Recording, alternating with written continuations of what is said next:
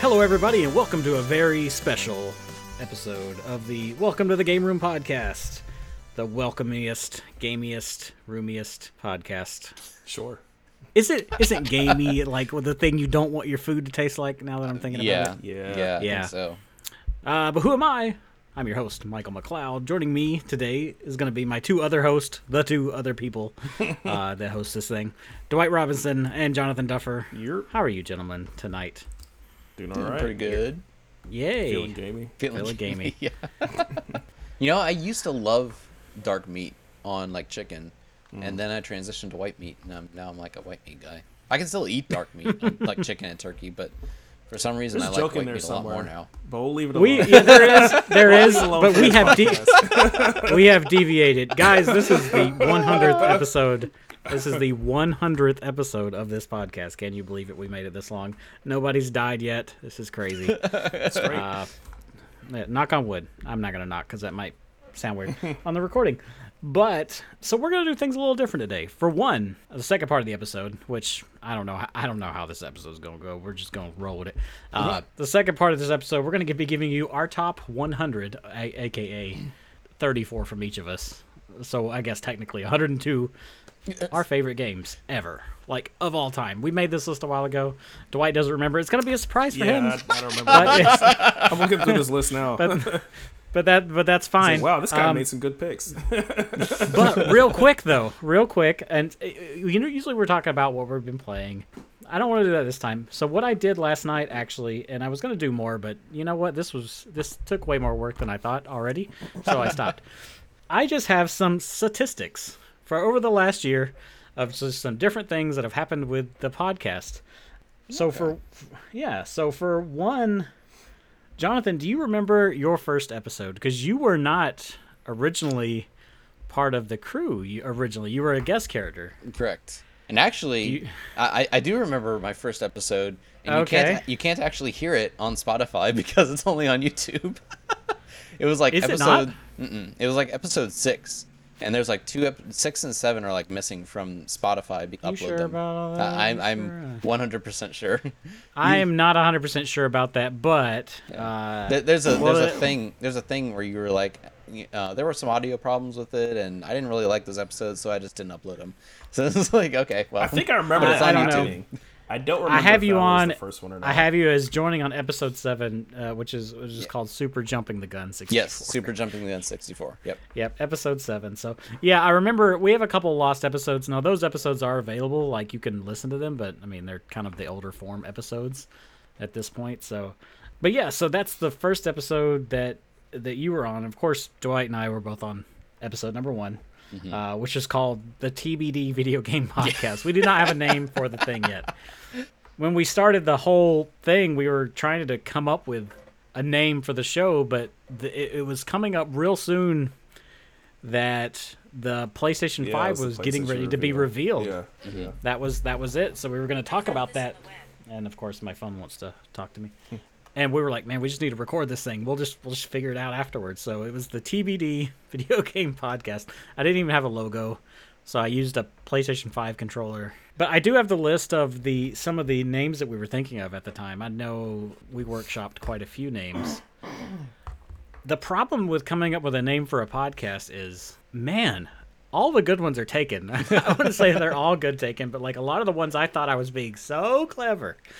And then you go look it up and you're like, son of a bitch. Yep. That's already there. Just like if you're like playing an MMO or a game and you have to think of a name of your character, but it's checking against everybody else who's already playing, and it's just like, damn it. Yeah.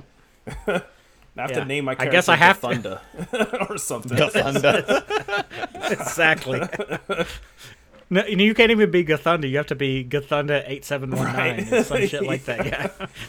I hate Hashtag. So I'm going to go over some of those names we came up with. I came up with 2 that I really liked. The one that I was going to originally go with was Digressing and Side Questing. That's taken. That's a YouTube channel. Is it really? Yep. Wow. The other one I really, really liked, and it's actually the what I wanted to do, and there's a little bit of a story behind it. It was called Happy Game Time Go. Oh. And the reason I wanted to go with that is I used to work at this place called Borders, which was a bookstore that's been out of business for a while. But, you know, occasionally you get those stupid customers. in any store. You work at retail, you're going to get dumb customers. But whenever somebody would come up and ask just a completely ridiculous question, or like just something bizarre happened or something like that, me and a guy named Steven, we would look at each other like, have you ever watched a Japanese reality show where it's like when something happens, they just go, oh, and they look at the screen and they just yell something? So we would act like we were on a reality show, and we would just go, happy game time go, or happy book time go. That's what we called it. Happy book time go. Like we were being filmed or something. But happy game time go was one. That got shot down from several people, so I was just like, well, I guess that one's not a go. It was a happy book time or happy game time not go. Not go. Yep. I wanted it to sound video game-y, which was a problem we had when we came up with No Podcast. That was a Cesar thing. That was a podcast I used to be on. I was on that show for 100 episodes, and after that I decided, nah. But that show is called No Outside Food or Drink, which if you think about it, it's a movie thing. But it's not an anything thing. If you were to look that up, and even their logo, if you didn't know or didn't read it was about video games, like there'd be no way you would know about had anything to do with video games. So yeah, I was like, it has to be about video games. So some of the ones Dwight came up with, I don't know. We both came up with these, and I don't remember who came up with what, but we got Hit Point Heroes, XP Grinding, XP Chasers, Dual Feedback, Synaptic Feedback. I think dual feedback was me, yeah. I think dual feedback was you. Of course, it wouldn't really work now, but right. Well, yeah. I think triple the reason feedback. I think the reason I decided not to go with dual feedback was because I always knew that eventually we'd probably grow our ranks. It wouldn't just be two of us. So, but those are some of the early ones. I had a bigger list, but of course I can't see it now. So, do you guys know the first game we ever mentioned on the podcast? Can you think back? I know Dwight probably can't, but think about it. The first game we ever brought up on this show. I definitely don't remember. So it would have to be from that PS5. Stories. Okay. I like your train of thought, Jonathan. Did you watch that PlayStation 5 thing, if you remember that? I've listened to that episode a couple different times. Was it It's Spider-Man? not a great episode. Nope. No. It's the game you would not believe the first game we mentioned on the show. It is not a game that... Was it the, hold on, it's not a game we would typically thing. The hell's that robot talk thing about. called? Oh, was it Astro's Playroom? Astro's Playroom? Nope. Yeah, I definitely don't I'll just go and tell you guys it was Grand Theft Auto 5. That was the first game. Oh, because that was the first game they showed at that presentation. Oh, that's right. Yeah, talked about. Yeah, at that presentation was like, oh, Grand Theft Auto. Wait, this is just 5. Yeah. Again. Yeah, again. I remember that. And it was such a long trailer. That was such a random It's like, thing. yeah, we know what Grand Theft Auto is. Yeah, exactly. Yep. Yeah, that was so stupid. So that was the first game ever mentioned on the show, which I think is hilarious considering like none of us really like Grand Theft Auto, but it's cemented in history as the first game we've ever talked about. I also kind of just sporadically went through some episodes, see if I could hear some reoccurring themes. This is over the course of months. I've been kind of listening to the show again, and some of the most games that we talked about, 3 popped out. 3 kept coming up over and over and over again. Caravan Stories. Caravan Stories is one of them. Yep. That's one of them. There's 2 more that got brought up quite a bit. You guys want to take a hazard? Splinter Cell. Splinter Cell is the one or the other. And there was one that Dwight and I played on and off pretty frequently throughout its entire run. I want to say. Is it Avengers? It is Avengers. Interesting. Good job. Yep. We talked about Avengers a lot. Like a lot. From its inception to like us playing it to not liking it to liking it, the beta, coming back to it.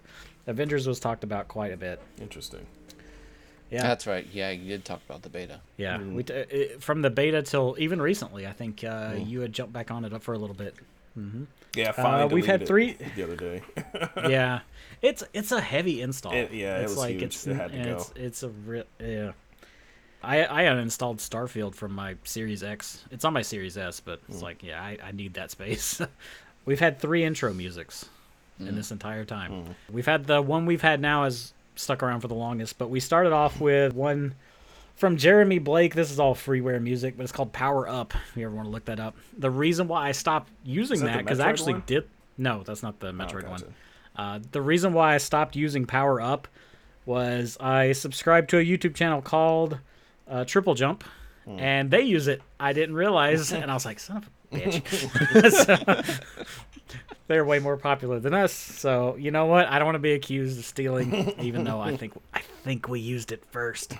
But yeah.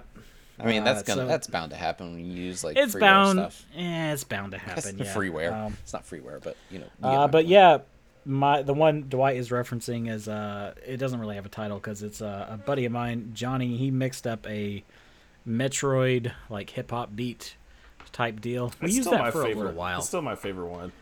I like the way it sounds. It does not fit the tone of the show though, like at all. Really, I don't. It sounds good. It's something I would listen to casually, but not like for an intro to a podcast. The one we're using now is from the Heatley Brothers, and it's called Let's Go. Let's go. I've been using, we've been using that one for quite some time. We have lost we have lost one episode completely. Episode 3 is gone everywhere. It's gone forever. Actually, we've still have that on the Google Drive, but it's not posted anywhere. Well, maybe we'll have to resurface it somehow. That's the video episode, I think. The only video episode we did, right? I'm not sure. One of them is completely lost, and I don't have it anywhere. It's episode 3. It's not on YouTube. It's not on anywhere I got. So if you have it, cool. We've had to do 4 complete re-records for episodes due to somebody. A couple. Somebody. People.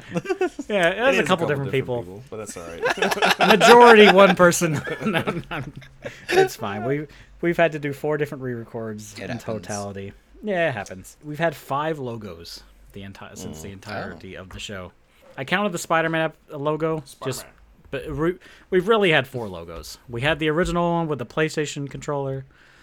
We had the one after that I kind of threw together like a graffiti art sort of thing. I'm not a graffiti artist, and it's quite evident, but I put it in there, and it looked okay. Yeah, it looked pretty good. We had a more simplistic version later on. It was a lot easier to read. I think the graffiti art, I was like, you can't really read it unless you like focus on what you're looking at. Just squint and move back from the monitor a little bit. Yeah. Wow. I just realized as I said that I was moving away from the microphone. I was like, that's probably not good for the recording. It'll be fine. And then we had, like I say, we had one that was the same background as the graffiti art. I just put plain white text to make it very obvious what the show was. And then we have our current one, which I worked on quite a bit, actually. What was it, like a couple years ago at this point? So, I should have counted the amount of guests. 18 guests we've had in the entirety of time. I'm going to go and list them off. Now, some of these people, I don't know their full name or who invited them or where they came from. Wow. They just randomly showed up one time. And like, I'm assuming those people are Dwight's people that I just don't really know.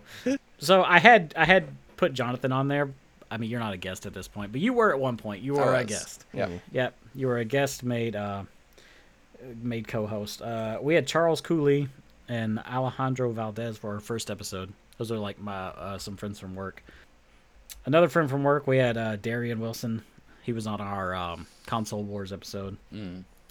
Elliot Dwyer, he was the Speedy guy. He spat into his microphone quite a bit, and it was quite gross sounding.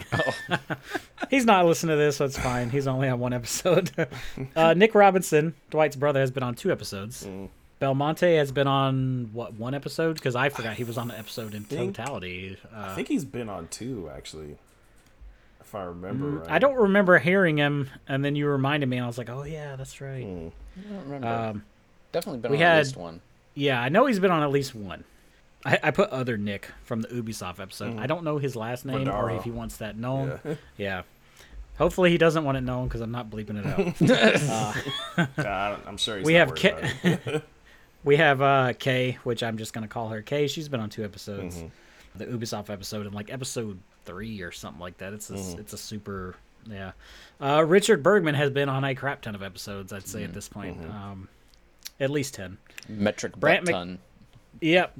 Brant McKee, another No Podcast guy, has been on 1 episode. Joey64, of course, my friend, has been on several. Rods Caden was just on a nope. He's not on an episode yet, as of this recording. Rod Skaten will be. Yeah, you can. My wife and Dwight's wife have both been on an episode before. Jeopardy. Yep. Kia, my friend Kia, has been on 2 episodes. Also, my friend Joel Truss, or the villainous JP3, if you remember him, he's been there. I got Jordan Connolly, LOL Jordan Connolly. He's been on several episodes. Nintendo Fangirl has been on 2 episodes. And Jamian, what? Which? Nintendo Fangirl for who? I remember Nintendo Fangirl has been on 1 episode with both of us and 1 episode with just me. So I was trying to remember which one was with the both of you, but okay. So I can tell you the one because actually I looked at all of our titles, and I think back in the day when I used to just kind of pick a random, like, whatever title, I think that's my favorite title of all. And the episode is from a Nintendo Direct when Bravely Default 2 was announced. We were talking about it aggressively, and I named the episode The Bravely Bunch. And I love that title. So was the one with just you two, was that after that episode? Or before? Much far after that. Yeah, because it was the me retrospective. Yeah, it was me and Joey 64 and her. That's all the guests. That's all the info that I have. I was gonna put like how long in totality it would take you to listen to everything. I started to add it up, and I was like, nah, this is gonna take forever. This. Let's just say a long time. Very long time. A very long time. Several days. I think the final episode of this season will probably be our longest episode, or at least close to it. It's a beefy boy. Oh, I do have our listening numbers. I don't know if you guys have been keeping up with this. It's not crazy. We are right under 7,000 plays for Lifetime right now. Respectable. Nice. Yeah, we've been around since 2020, the end of 2020. Well, actually, it was probably about the mid of 2020. We had 89 plays that year, which is pathetic. I mean, we just started out. But for just starting, you mean, yeah. For the whole year. So we did a lot better in 2021. We got 1,598 plays that year. Interesting. Nice. Okay. Yep. So 2022, that's when the show format changed. We got Jonathan, new logo. That's when we upped everything, and we went away from the news formula, because I think the news, at least to me, it's just like everyone does that, right? And with this, the way we do things now, you can go look at our page and be like, oh, I want to hear about what Sega is doing wrong or whatever. Like, that's not time sensitive information. So Right. Yeah. 2022, we had 3175 plays. So we jumped up quite a bit. And so far for the year, this year, we've had 2,103. But again, we're only halfway through the year. We're probably going to beat last year's. That's really cool. Nice. Yeah. A little bit of growth every year. We're getting there. It'll take us like 10 years. We'll get there. Jonathan's hot tub streams are doing well for us. Yeah. Getting our numbers up. I am very curious about who's actually listening. Because we don't really hear from anyone. But there are obviously people listening somehow. And then I forgot to mention Matt. Matt. Or I might have mentioned Matt the last. He's been on several episodes at this point. I do hear from people from time to time though that like Matt found us through the podcast page I have on Twitter. I do interact with people from Twitter. I probably should be a little more pushy about listening to the show, but whatever. Which I think is cool. I mean, it's pretty much an honorary 4th member, so. At this point, yeah. Yeah. He's been on six episodes now? I think 5, if I'm not mistaken. I think he's been on 5 episodes. But I mean, he's been a person I've talked to, and he's like, "Hey, you need somebody?" I'm like, I didn't plan on it, but sure, come on, let's go. Yeah, might as well. As long as I tell him, it's like, hey, if you're a fan of the subject matter and you want to talk about it and you have enthusiasm about it, as long as I don't have something planned already, rock and roll, let's go. But anybody got any more peace? I just wanted to throw out some of those little tidbits, nuggets of wisdom. Nuggets of wisdom, little bit of statistics for you guys. Statistics. I think this is just like off the top of my head. I think probably my favorite episode title is still Stumpy Muscle Bucket. Yeah, I don't remember what that I do was love about. Stumpy Muscle. That was about Gears of War. It was about I think it specifically was about Batman. Oh, yeah, that's right. Sorry, it was about Batman. Yeah. Batman and Arkham Knight looks ridiculous. Yeah. It does look crazy in there. Yes, man. He looks like a damn gorilla, and I'm not down with it. And it's funny because he doesn't look like that in Gotham Knights. He doesn't look like that in any of the other ones. That's the problem. It's just like, why do you look so ridiculous in this one particular game? It's just so stupid. I'm actually... Yeah, that's pretty funny. You know, you're talking about Arkham City or Arkham Knight? Arkham Knight. Arkham Knight. Arkham Knight. Because I remember, like, the texture on his suit makes it look almost like it's Kevlar, but then it's also bursting at the seams from all his muscle. So I'm like, how did he get Kevlar to mold around all his muscle? So it's weird. I guess it's like a Kevlar fabric or something. Who knows? It's Batman. He's rich. Sure. He can do whatever he wants. That's and it has like very little true. Like he rivets is rich. in some of the armor pieces, and it's like, what? How the hell? It does look very over designed. Oh man, it is very over designed. But yeah, that's pretty much all I got. I don't know if anybody got anything else to throw into there. Tree trunk neck. It's like Brock Lesnar in a bat suit. It's hilarious. That's actually not too far off from what I'm thinking. Oh man, it's actually probably closer to like Batman animated series, where he like the like in Superman animated series too, where they had those weird proportions. Their chests are like massive, and they have these tiny little waists and everything. The tiny legs and everything, and their chests are like this. That's kind of like that one infamous comic cover of like Captain America. And he's to his side like this, and his chest is like out here. Oh yeah. All right. Lord. I actually got a point. I need to send you a video. There's actually a it's a YouTuber I like to watch. His name is Panels to Pixels. He used to do comic book. All his content was like comic book video game stuff. That's what it used to be. Now he does more just like generic comic stuff. But he breaks down that image, and it's actually right. Is he like turned to like an angle or something? Or it doesn't look right, but it is correct. So I'll send you the video. I'm gonna put the video Hard in our doubt. Hard doubt. I'm pressing X to doubt right now. Super doubt. I'd like to see it. I want to hear his explanation. Jason. I'll send you guys that video. But yeah, definitely check him out, listeners. To Panels to Pixels is great. I would love to get him on like a superhero episode or something. I don't know if he would do it, but I mean, just throwing that out there. I would definitely like to get more YouTubers on, or like specialization people. Like, so if we have a superhero episode, have him or something. I think that would be I'm going to tell you the least helpful thing that people always tell me when asking girls out. The worst thing they can say is no. You know, that's probably not the worst thing. That is like, get away from me, freak! Followed by Mace. It's probably the worst. It's like one of the worst like pieces of advice you always hear. It's very stupid. Yeah, I hate it. Yeah, I was gonna say you need to leave. That I know my brother would be ecstatic to get on a superhero video game episode, because it's still on our list of like, you know, backlog episode things. It's just, it hasn't really fit into the canon at any point. So, yep. But if nobody's got anything else, any more little nuggets about the show, we'll go ahead and take our break. When we come back, we're going to be giving you our favorite 100 games ever made. Yes. Very important to make that distinction. Very important to make that distinction. Could be a lot of angry people in the comments. Oh yeah, no, I'm sure there will be. But yeah, so we'll see you then.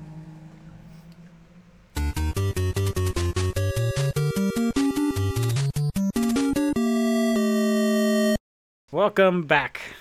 We're back. These are what we're doing here. I already forgot. This is a common thing of this episode, or this show right here, is me just blanking. Anyway, whatever. We are of that age where we just randomly forget things. You know, sometimes you just get old.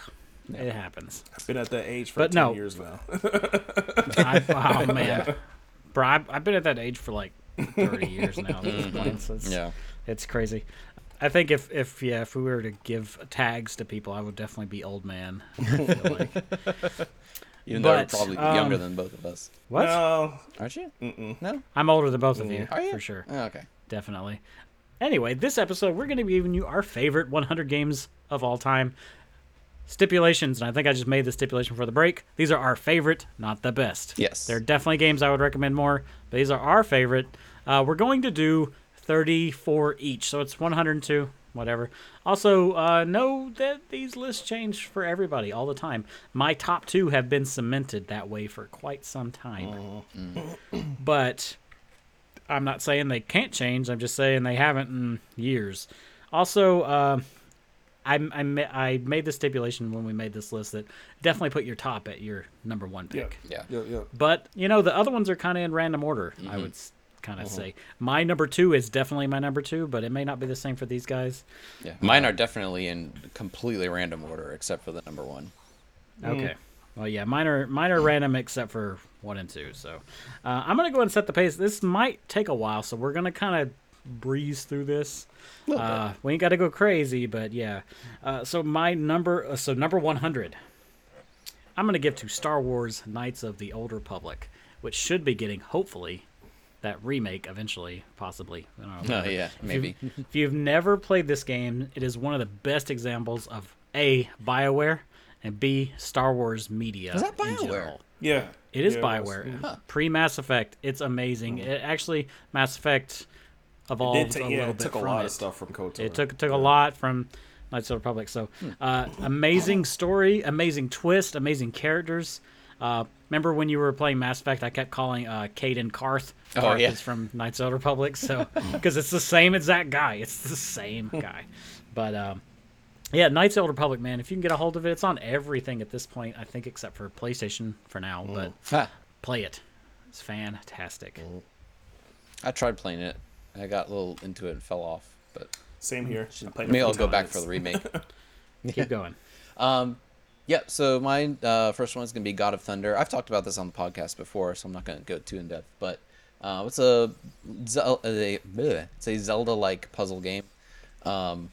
You are Thor, the God of Thunder, and you have the hammer Mjolnir, which you throw at enemies, and it boomerangs and returns to you.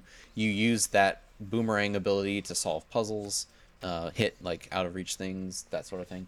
So. A lot of puzzle solving, and with combat thrown in there, so it's really good. It's a DOS game. You can run it in DOSBox pretty easily, and it is free. I think you can download it on Steam actually, but if you can't, there are other places that you can download it because it was released as freeware a while ago actually. So excellent game. Yeah, it is on Steam. So there you go. Excellent. Free is a good price. Yes, free is a very good price. Yep. So Dynamite Cop is the next one. Pretty awesome. Probably one of my favorite arcade 3D beat 'em ups of all time.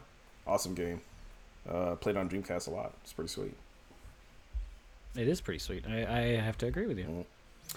Number 97, I got Ghost of Tsushima, which is kind of weaseling its way into this list here. It almost got cut a few times, but if you love Japanese culture, even if you just like good games, man, it's a good game. It's a beautiful game. I can't wait for a sequel or for it to come to PC so more people can experience it. All right, my number 96 is Lord of the Rings: Return of the King, which I have also talked on this podcast about before. Excellent game. It starts at Helm's Deep and goes through a bunch of the battles in the movies. Yeah, this is one of the first. This is the only beat 'em up that I've actually played. 3D beat 'em I up, think. yeah. 3D beat 'em up. So. Yeah, it's a lot of fun. Definitely encourage you to play this if you can.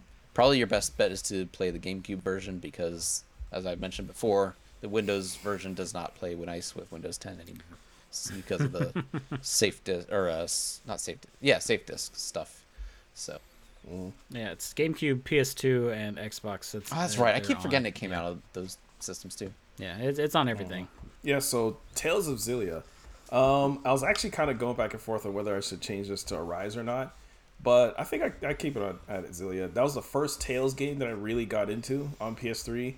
Love that game. I think it's also one of the most convincing romantic subplots in a JRPG that I've played, because it's not really. I mean, a lot of games have that aspect, but it's not really a thing. It just happens, and it just doesn't really, This one, I think it's pretty good. It's really well done. So Definitely recommend it. I think it's only on PS3 though. I don't think they've ever re-released it on anything.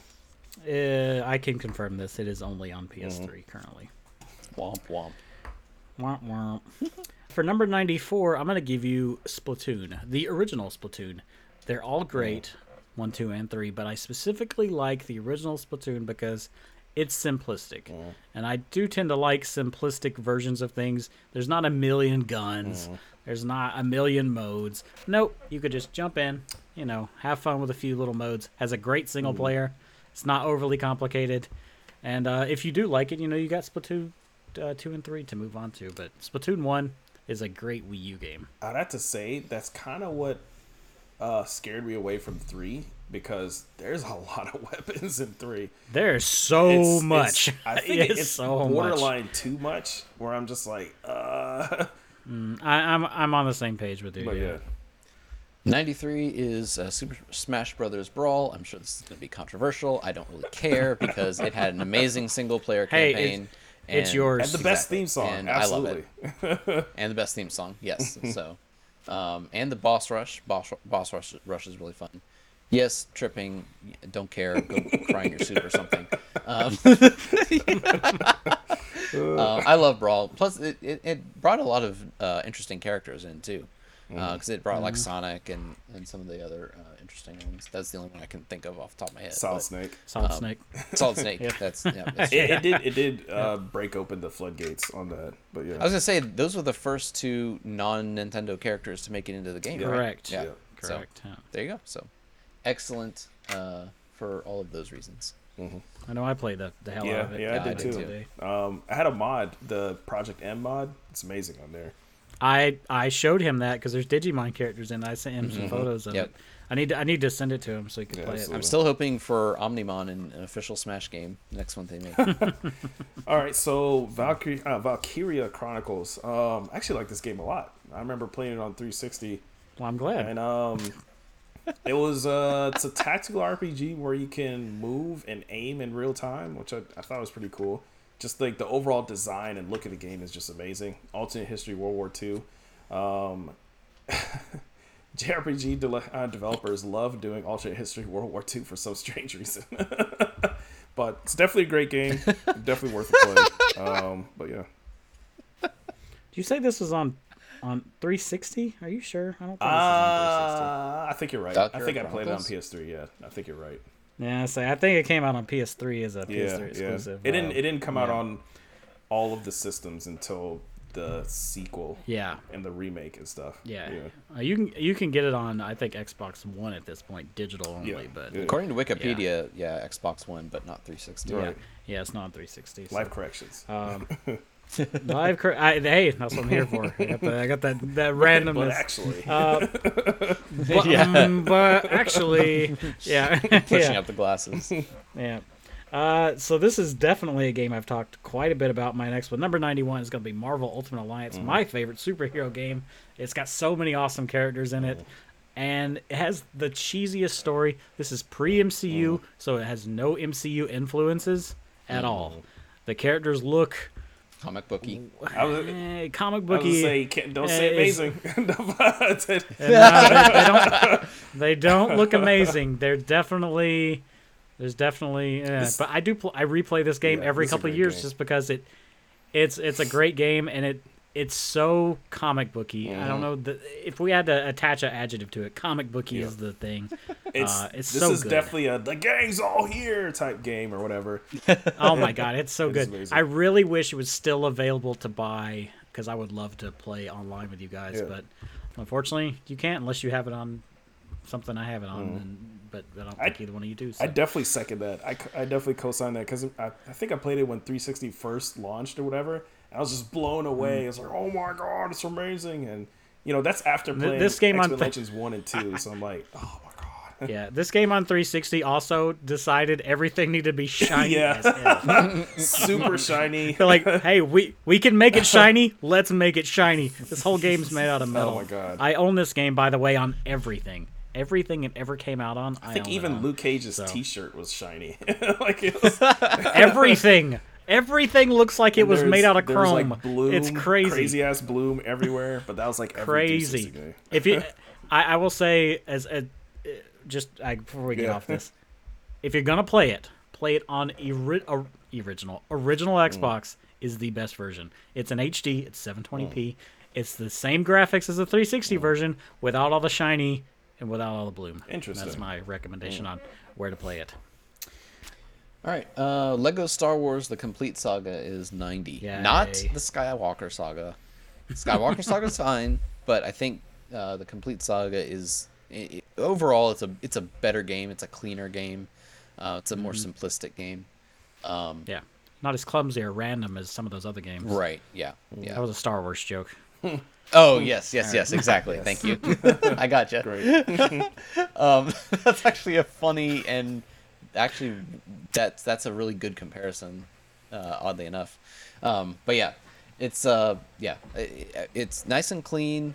You run around, you collect studs, you beat up enemies, and you build stuff, and it's good. It's great. It's a Lego game, but it's a great one. And it goes through the first 6 movies. You don't have to worry about the other ones if you don't want to. So Pretend they don't exist. Nobody does, so you're fine. Resident Evil 5, and I picked 5 because I know a lot of people see 5 as like the start of the downfall of the Resident Evil series or whatever. But honestly, to me, it's the most fun one to play out of all of them. Resident Evil 4 is amazing, don't get me wrong, but 5 is the one that I keep coming back to.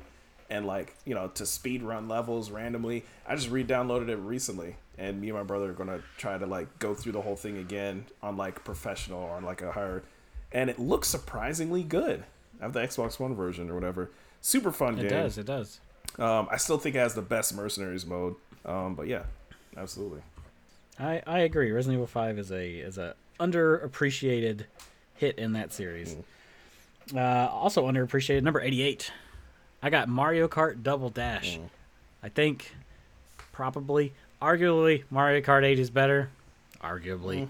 But I like Double Dash because A, I like the GameCube, and B, I love the idea of it's unique out of all of them. Being able, it's unique. Yeah, you have 2 characters on each cart. One person that takes care of the items, one person that takes care of the driving. You can play co-op with somebody that doesn't necessarily want to drive. They could just hang out and take care of the items for you. I think that's a lot of fun. So. And also has DK Mountain on it, which is the best Mario Kart level, objectively, in my opinion, at least. So, objectively, I'll give you Mario Kart Double Dash. All right, 87 is Zed. So Zed is kind of one of those walking simulator games. There's not a lot of stuff to do, but it's a very story-driven game. If you like that sort of thing, you definitely need to play this one. The best thing about it is the story. You walk through, you get the story. It is definitely a tearjerker game. So, bring your tissues. But there's a little bit of there's other things to do than just walk around. But that is mostly what you're doing. But really interesting story. I don't want to get into it. But yeah, definitely play that if you're into that sort of story-driven experience.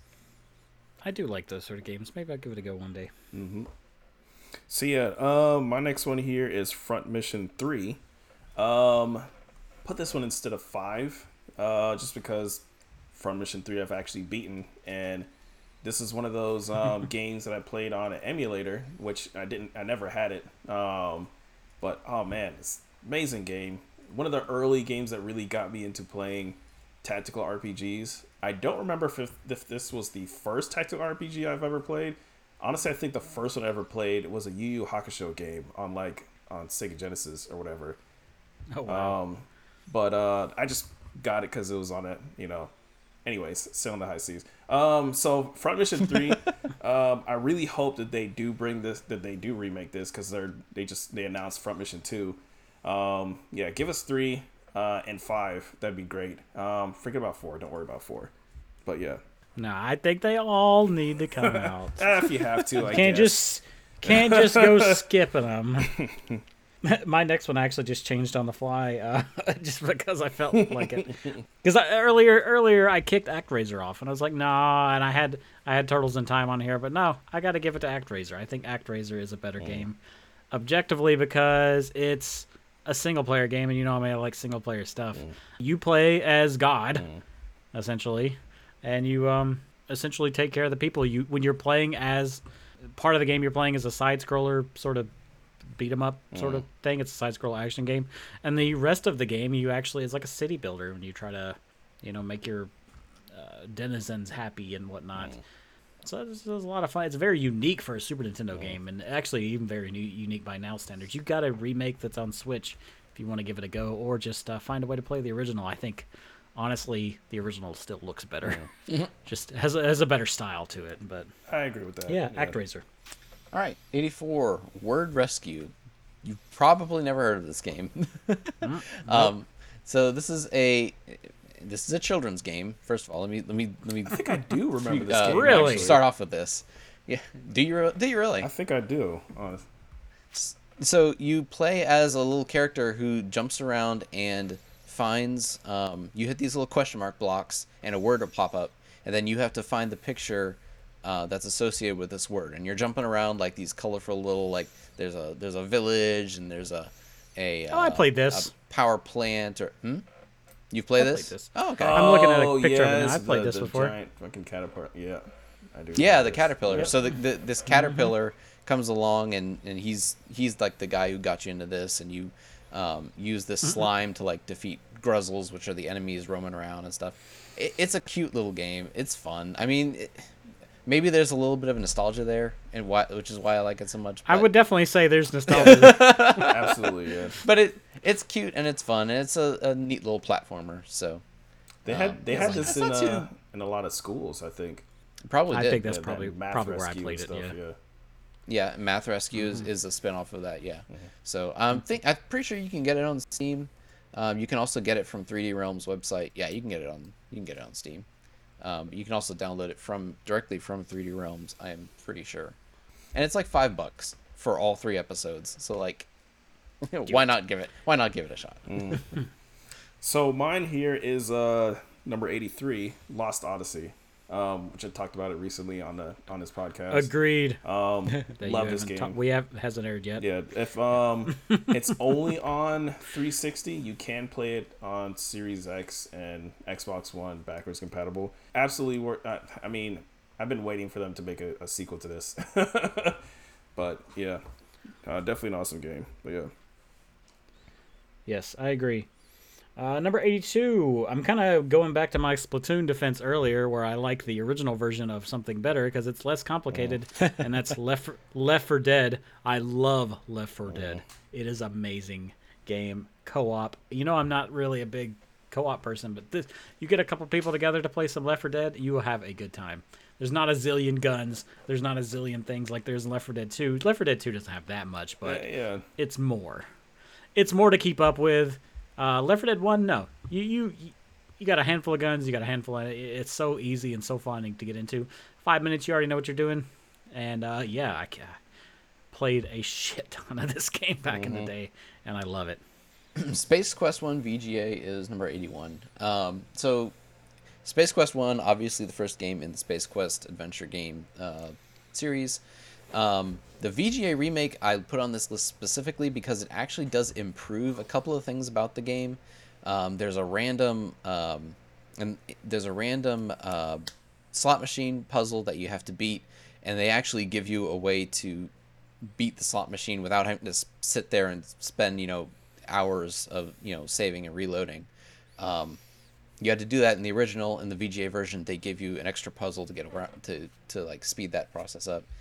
They also gave you a way to skip an arcade section, so if you don't like arcade games and you were just in it for the adventure game part, you can skip over that sort of thing. And of course, the graphics look way nicer. So, it's still worth playing the original Space Quest if you can, but definitely the VGA one is my favorite, and I think it might actually be my favorite Space Quest game out of all of them. It's kind of tied a little bit with 4. And I haven't played 5 or 6 yet, so I can't really speak to them. But yeah, so I have the fan remake of 2 is really good. Anyway, so I have number 80, Tactics Ogre: Let Us Cling Together, which is one of my favorites of the tactical RPGs. I played Final Fantasy Tactics before this, and I remember everybody was crazy about that game. I didn't really get as much into it until I played, this, which is it's pretty similar. But man, it's an amazing game. It's still one of my like 5 favorite PSP games of all time. But yeah, Tactics Ogre, Let Us Clean Together, amazing character art, story, and just the overall way of playing the game. So they did re-release it recently, so it's a lot easier to get now. I actually haven't played that re-release because I played the game so much before. I don't know if I really want to. That's right. They did re-release it. I have it too, and I've yet to play it. So I might eventually get it on like Switch or something. But yeah, it was on sale for super cheap. That's why I picked it up. Yeah. All right, cool. I have for number 79. I have The Wonderful 101, a game I've talked about several times on this show, and I'm sure you're going to hear about it probably on the next episode, be it that it's episode number 101. I'll talk about it then. Sorry, I lost my place there for a second. It's all good. Number 78 is, I kind of cheated on this one a little bit. It's Portal and Portal 2. You're allowed. I was like working on the list earlier, like trying to fit something else in, and I didn't really want to delete anything else that was on here, so I just combined Portal and Portal 2. They're both great games. If you haven't played them, you really should. The only reason you shouldn't is if you get like motion sick, because they're definitely going to make you motion sick. But yeah, these are great games. The puzzle and the AIs, and I mean they're definitely iconic. These will probably go on like a list of new classic games. I mean, they're not even that new anymore. So, but I definitely think that these are both classics. Storyline's great. The puzzles are fun. Yeah, can't say too much about them, or I can't say too little about them. I can't say too much about them. Can't say too little about them. So. Yeah, I get you. Yeah. I got you. Yeah. So number 77 is me again with Snatcher. It's another game that I've talked about before. One of my 3 favorite point-and-click adventures of all time, even though technically this is more of like a kinetic visual novel than a point-and-click adventure. Yeah. But still, love it. Straight to the point. Fairly quick to get through. The world building and the character design and just the overall look of the game is amazing. Music is amazing. I mean, it's not like a super in-depth story, but what's there I think is really cool. And of course, it's a Kojima as game. So if you like Kojima games, you're gonna love this one. So yeah. Sadly, there's not really the only official English version is on Sega CD. So good luck. Yep. Good luck. Number 76. I have a bit of a wild card here in a game that Dwight will definitely not like, called Ghost Recon Wildlands. Definitely not his sort of game. He's shaking his head vigorously. I love this game. But I will say this is the most Ubisoft ass game on this list. Not only is it actually made by Ubisoft, but it's a big open world. You have it's Ghost Recon, but it's a big open world. You go to the map marker, you clear out the objectives and stuff like that. This game is massive. I have not finished it, and I've played it like 60 hours, and I'm not even close. There's so much to this game. But you know what? Every once in a while, I get the hanker, and I'm just like, I'm going to jump on Ghost Recon for a while. And I jump in, and it's like I haven't missed a beat. I just go. And it's great, and I play for another 10 hours, and then I'm like, I'm done for 6 months. This has happened since the game came out in like 2018. Oh, wow. Yeah, it's just it's a comfort food game at this point, and I really enjoy it. Yeah, so number 75, System Shock, the 2023 remake specifically. Original System Shock, it's a great game. You should definitely play it. But if you are of a newer generation and the idea of doing a point and click or doing a FPS with keyboard controls is not fun for you, then yeah, you should definitely play the remake. It's also coming to consoles, so there's that. But yeah, wonderful game. I think they misstepped a little bit with the very ending like battle, but they are working on that. They're fixing that up, making some changes based on the community suggestions. So yeah, I can't really say too much about it because it improves on the original in pretty much every way, in my opinion. So awesome. So I have number 74. Except for the inventory management. Anyway, good. Sorry. This is the second time he's done this to you. So I have number 74, which is Shining Force CD. I think there's a misconception about Sega CD games that they were all like, FMV piles of shit or whatever, which a lot of them were. That's only 95% of them. Yeah. I mean, a good amount of them were, but mostly from the U.S., like Western developers. A lot of Japanese developers actually making really awesome games, and a lot of them were brought over from other CD-based systems. But this game is a tactical RPG from Sega, of course, and it's actually a remake of two Game Gear games that they kind of like blended together, upgraded the graphics, upgraded the music. They have like CD quality music and everything. Game is amazing. I love it. And of course, because it's based off the Game Gear versions and not the Sega Genesis versions of Shining Force, it like cuts out all the extra fluff. It's just like battle, upgrade your shit, battle, So, I mean, it's great. Move on with your life. Yeah. If you want to try out Shining Force, I would say this is probably the best one to play, to do that. But yeah. Number 73, I'm going to have a game I've talked about a ton. It's called Beautiful Joe. And you may not know what it is. You may not have heard of it. Yeah.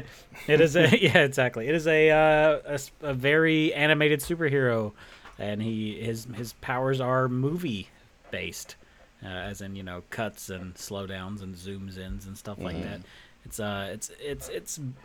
It's good. It's the best I can really tell you. It's a side scroller beat 'em up on GameCube. They also came out for PS2.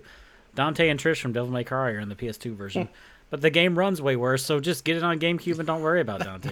Nobody likes him anyway. There you go. I mean, he looks cool. I like his redesign. I have a poster on my wall, actually, of that version. But it's just like, that's not the one I want to play, though.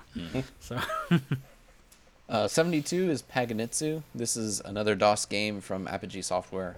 It came out, a while ago. But you can get it on Steam. 1991. There you go. You can get it on Steam. That is a while ago. Yeah. It's a puzzle game. There are four episodes for $5, so it's great. It's a great steal if you like little puzzle games where you push rocks around and try to find your way out of rooms. So, excellent game. Definitely play it. Push rocks and I have watched you stream this before. That's right. I did stream a little bit of it. Yep. You did stream, and God of Thunder actually. You streamed that one as well. And something else that's skipping my mind right about now. Oh, that's my fault. I actually jumped the gun on that one. But so number 71, Bionic Commando Rearmed. So, this is such an amazing game. It's a Xbox 360 arcade game, like Xbox Live arcade game or whatever.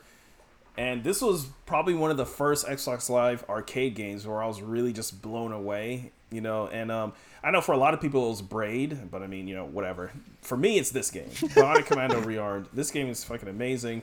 It's super smooth, gameplay. The music is amazing. As soon as this game came out, I think I saw the trailer and heard the music and saw the gameplay and immediately bought it. And then immediately pulled up, the soundtrack and downloaded it or whatever. It's, oh my God. In general, and the thing is, I don't have a lot of nostalgia for NES games. But of course, this is a remake of the NES Bionic Commando. But I even went back and played the NES version. I love this game so damn much. Wow. So they made a sequel to this, and I actually didn't really like the sequel. And it's kind of they added jumping. Nor did I. Which is just kind of like, why did you do that? Because a lot of people actually complained that you couldn't jump in Bionic Commando. It's like, that's the point.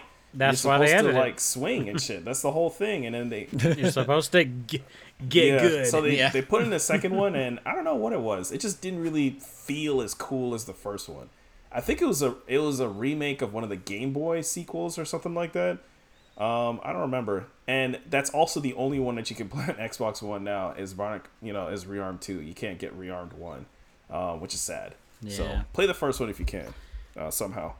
I'm sure it's available somewhere. Somewhere. I'm not going to sing. Somewhere. All right. So, yeah, I had to throw a Final Fantasy game in here.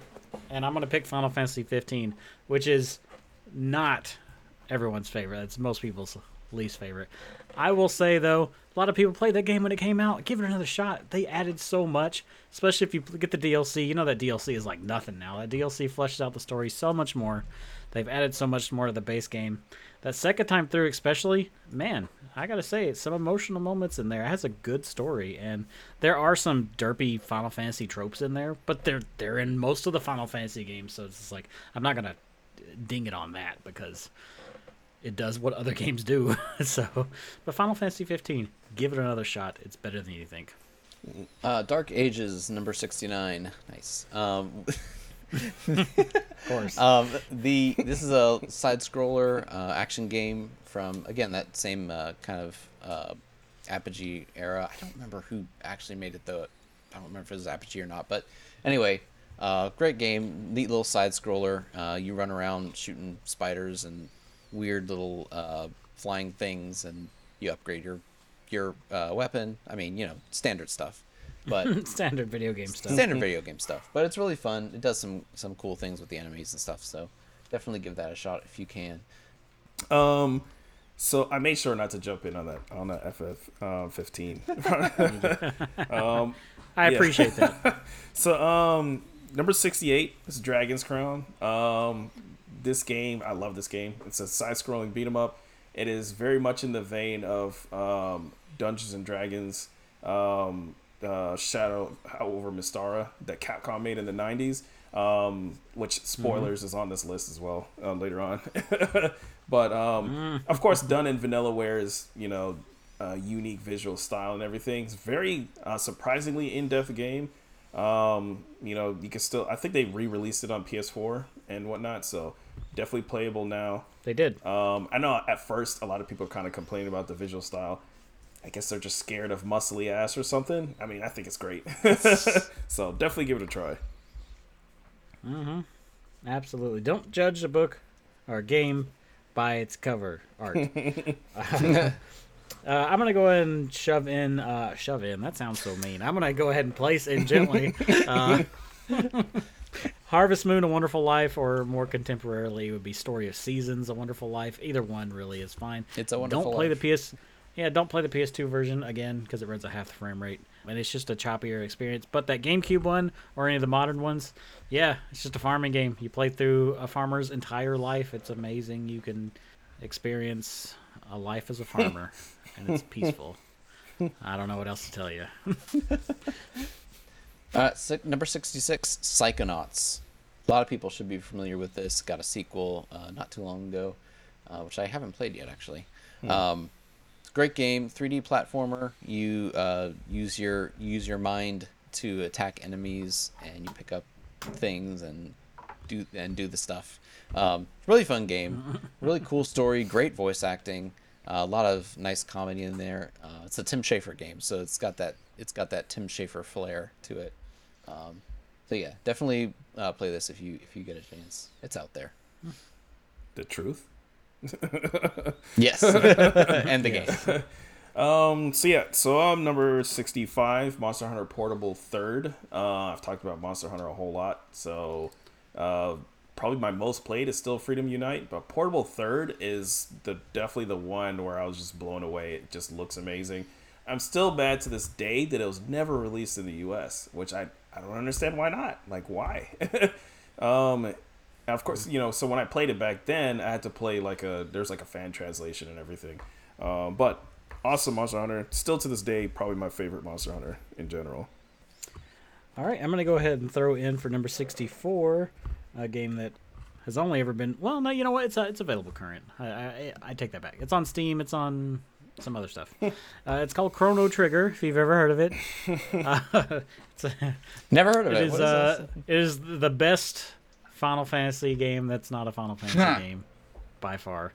Amazing characters, amazing combat system, amazing time traveling tale through the ages. It's great. You should definitely give it a go. Number 63, Half-Life 2. And what can I say about it? Everyone knows Half-Life 2. It's amazing. It really pushed forward the way, just like Half-Life did, the way stories are told. So yeah, I think it's great. You should definitely play it if you haven't. If you haven't, I don't know what you've been doing this entire time. But it is an excellent game. You really need to play this one if you have not. You would be surprised at the amount of people that have not played Half-Life 2 or don't care or don't know. And it's absolutely like, I know we live in our own little bubble of stuff, and we know what's up. But like, I bought Half-Life 2 for somebody one time because they were super into Call of Duty, and this was, they were playing on PC. It's like, yeah, get you Half-Life, yeah, and they're like, I don't know, this looks terrible. I was like, what's wrong with you? Just play this thing. So I guess playing it at that time. Seiken Densetsu 3, which is, it's funny I have this on this list because I don't remember if I played the remake or not when I first did this list. But the remake, of course, is called Trials of Mana. It's out now for everything. But this is one of the few Super Nintendo RPGs that I actually loved playing. It's pretty much just this and Earthbound, really. But it's a co-op game. You had a ton of different characters you could play as. Amazing looking game. This is a super late game, and originally it was never released, in the US, but the new version is. So definitely worth a try. Trials of Mana, probably one of the better ones, that I believe.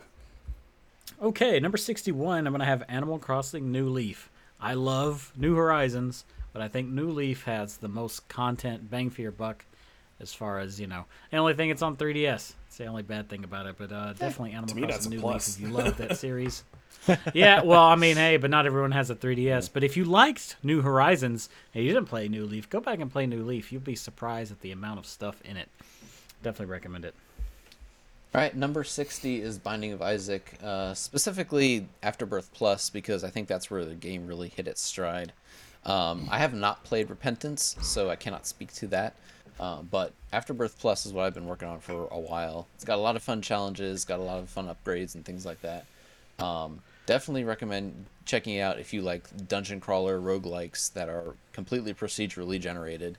And if you like really difficult games, because it is a very difficult game. You will spend a lot of time trying to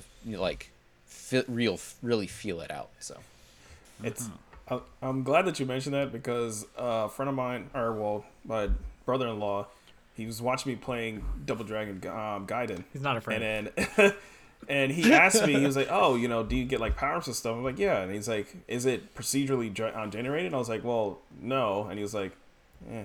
And I was kind of like, "What?" He's also super obsessed with Binding of Isaac. And it's just like, it's like, man, you don't want to play anything else that's not completely procedurally generated, but whichever. It does do that really well. So good.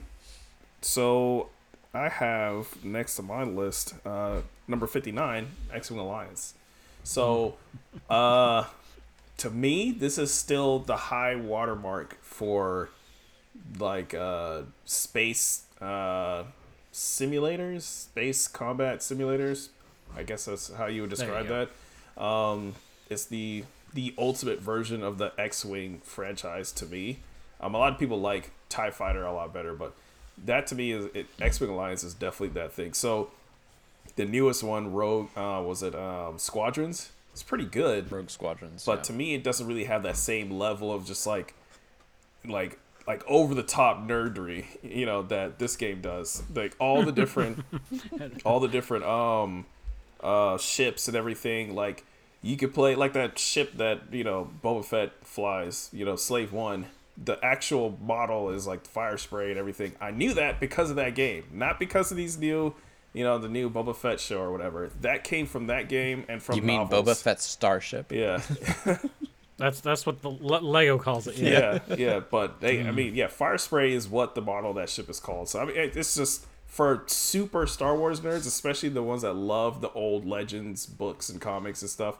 X-Wing Alliance is definitely that game. They do need to bring that back out. Mm-hmm. Next one I have in here is going to be Ghost Trick Phantom Detective. This is available on all major platforms now, but it was originally on DS. You play as a guy that recently got murdered, and you're his ghost. You can't interact with anything. You can interact with like random things in the environment to like affect, how what other people do. And the whole idea is you have to find who killed you, because you actually didn't see it happen. You're trying to figure out the whole game who killed you. I will say has one of the best stories in video games. I didn't put this on our stories thing. I'm just saying it now. amazing story. It gets real deep near the end, so that's all I'll say about that. Nice. Batman Arkham City is number 57. I know this is not everyone's favorite Batman game, but it is mine because this is where it really hit the point where you feel like Batman. You're zipping around the city. You can like glide. You can use your little not zip line thing, but your little grappling hook to like jump to the tallest buildings and fly around and stuff. I think it's really nailed the open world aspect without getting like too open and too deep into it, like kind of like the Batmobile in Knight did. But I think it's the best Arkham game, closely tied with Origins, because Origins was kind of exactly the same thing, but it did a lot of different things. So yeah, definitely my favorite of the Batman Arkham series. Yep. So number 56, Rainbow Six Rogue Spear. So out of all the Rainbow Six games, this is not the one I would really recommend for anybody now. But is my favorite. It's the one that I first started playing. I definitely have a lot of memories of playing this on MSN Zone back in the day. And, GameSpy and stuff. If anybody knows anything about those early 2000s, PC online gameplay or whatever, playing this on NetZero and whatnot. I mean, it was great for the time. But yeah, definitely my favorite. All right. Number 55, speaking of favorite things, this is not the best Star Wars game, but it is my favorite Star Wars game. That's Star Wars Jedi Knight 2, Jedi Outcast, The Tales of Kyle Katarn, which is like the perfect mixture of Han Solo and Luke Skywalker. Yeah. That's 100% what he is. He's Han Solo and Luke Skywalker in one character. So, I mean, really, you can't go wrong. And it's also it came out after Episode 1, but before they had wrapped up the prequel trilogy, before Disney, all that stuff. So it is very not influenced by any modern Star Wars things. It's the last real old Star Wars thing I can really, I love it for that reason. Number 54, Return of the Incredible Machine Contraptions. This is a puzzle game. Yes, if you like Rube Goldberg machines, then this is the game for you. You are given a contraption with some pieces missing, and you get part spin, and you got to fit everything together into the machine to make it work. Wonderful puzzle game. This is the first video game, as I recall, this is the first video game I bought with my own money, and this is the first big box game that I owned. Good choice. Yeah. So I saw this amazing soundtrack too, by the way. Yes, very excellent soundtrack. I saw this in an Office Max for $10, and I was like, I am buying this right now, because I played a demo of it. Decision. I played a demo of it from a cereal box, and I was like, I love this demo. I need this game. And then I just happened to see it there. I was like, yes, give now. So excellent game if you like that kind of stuff. Definitely need to play it. And there's a whole series too. The rest of the series is great too. Yeah. So number 53, Burnout 3 Takedown, which is my favorite of the Burnouts. I'm mad that this series has kind of just like gone away. Arcade racing in general has just kind of died off. I mean, when reviewers are calling Forza Horizon and Need for Speed arcade racers, I feel like I think we're missing something. Those are not arcade racers. Yeah. Burnout 3 Takedown is an arcade racer. Amazing game. Would love for it to come back. And if you've never tried it, definitely want to play it on the Xbox version specifically. But yeah. Number 52, I'm going to give you Pokemon Heart Gold. Soul Silver also could kind of go in here too. This is the second generation of Pokemon, but the remake. So, I mean, Pokemon Gen 1 is great, but Gen 2 added so much, and then the remake just made that version even better. The only bad thing about this is an expensive game at this point. So, play it how you can. That's the best I'll tell you. But, man, this is peak Pokemon to me. I love how you can go back to like the original Kanto region after you finish it. So that's so good. I wish more games did that. You know who's responsible for that? Satoru Iwata. Oh. Yep. He is 100% responsible for that. I'm going to say he didn't have anybody helping him, but he said we can make it happen. And because everyone was downing him, and they're like, no, we're going to make it work. So he was responsible for that feature. Yeah, we need more of that. Oh, that's I'm next now, aren't I? It is you. Yeah, sorry. Loom, number 51. I've talked about Loom before. We've gone into extensive stuff about Loom, so I'm not gonna speak about it. But Great game. You really should play it, even if the story is incomplete. Definitely give it a go if you like adventure games. Yeah. Check out our Game Club episode thing for more about that from last year. Yeah. Mm-hmm. So number 50, Ridge Racer 5. Probably my favorite of the Ridge Racers. 4 is my favorite aesthetically, and I was just mentioning something about this. Just the music, the looks, and the menus and everything. But 5 is definitely my favorite to play in general. Early PS2, launch game, amazing music, of course. Gameplay is awesome. I wish they need to come back. Ridge Racer definitely needs to come back. But yeah. All right, number 49. I'm going to give you Tony Hawk's Underground. Thug. Yeah, Thug, as it's commonly referred to. Kind of like what I said with Pokemon. That's peak Pokemon. This is peak Tony Hawk. This is like as far as it got before it started to go downhill. Tony Hawk Underground is amazing. It has a story mode. It's not just skate around. Yeah, you create your own character and you live out this kind of ridiculous, exaggerated story, but it's a lot of fun. I definitely recommend it. And whatever you can play it on, but specifically the Xbox version because you can add your own soundtrack. Number 48, The Fool's Errand. This is a Cliff Johnson game from way back in the day. It's another puzzle game. If you like, it has like little word puzzles in it. It has little like hidden picture kind of things. It's more like a hidden phrase, but anyway, it's got a really cool story woven into it, based off of the tarot card deck, if you're familiar with those. So it's really great, and it is available for free from Cliff Johnson's website, the-fools-errand.com. So number 47, Sonic 2 and Knuckles. This is my personal favorite Sonic game. Back when I was growing up, we used to rent games for Sega Genesis all the time at Video Update, and the Update for some reason always had like 20 copies of Sonic and Knuckles.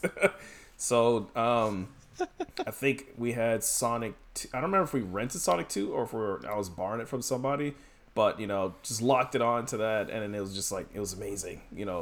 Going through Sonic 2 with Knuckles, where you could just fly past shit. I think in the Chemical Plant Zone, you could just like sail across the entire level and then just end it, which was great. Love this game. Definitely peak Sonic for me.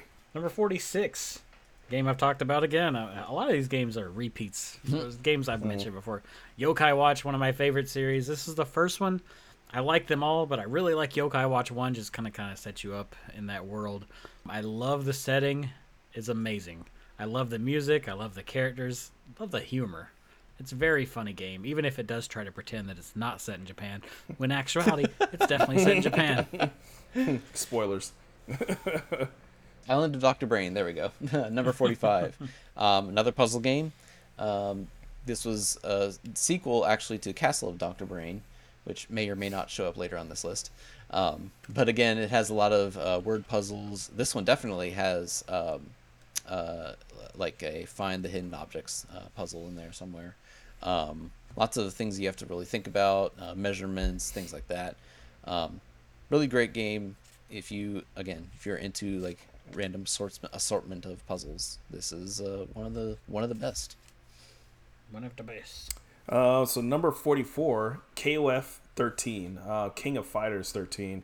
Even though 15 came out recently, which I do consider it to be the best 3D King of Fighters game, 13 is the best 2D King of Fighters game. A lot of people will say 2002 because it has a ton of characters, but 13 I think is just a better game in general, and it looks amazing. It's still the best looking 2D fighting game ever made, including all of Capcom stuff. It's one of the few high resolution like 720p 2D fighting games. There's not very many of them. I think the only other ones is Blaze Blue, and maybe that's it. Like really, there's not a whole lot. So Persona, Ultimax is another one. Yeah, Persona 4 Arena or whatever. But yeah, this amazing game, definitely worth a play. The next one I'm going to give you is Professor Layton and the Miracle Mask. Not the best Professor Layton game, probably, but definitely I think has the best story. It was the one that impacted me the most. The only thing that kind of is the first 3DS one, and they ain't got that 3DS technology down yet, so it's a little wonky on that end. But man, talking about an emotional ride, I loved it. Number 42. It's Castle of Dr. Brain. Who would have guessed? The first one, the original. It's pretty much the same thing as Island of Dr. Brain. Random assortment of puzzles. There is a story like interwoven between the two and in each of them, to kind of like progress you forward, because they are built off of the idea of adventure games, because they're both Sierra games. So it does have a little bit of a backstory and stuff going through, but again, really fun puzzles, programming, logic, and a couple of jigsaw puzzles in there. Again, if you like puzzle games, really good stuff. Track them down.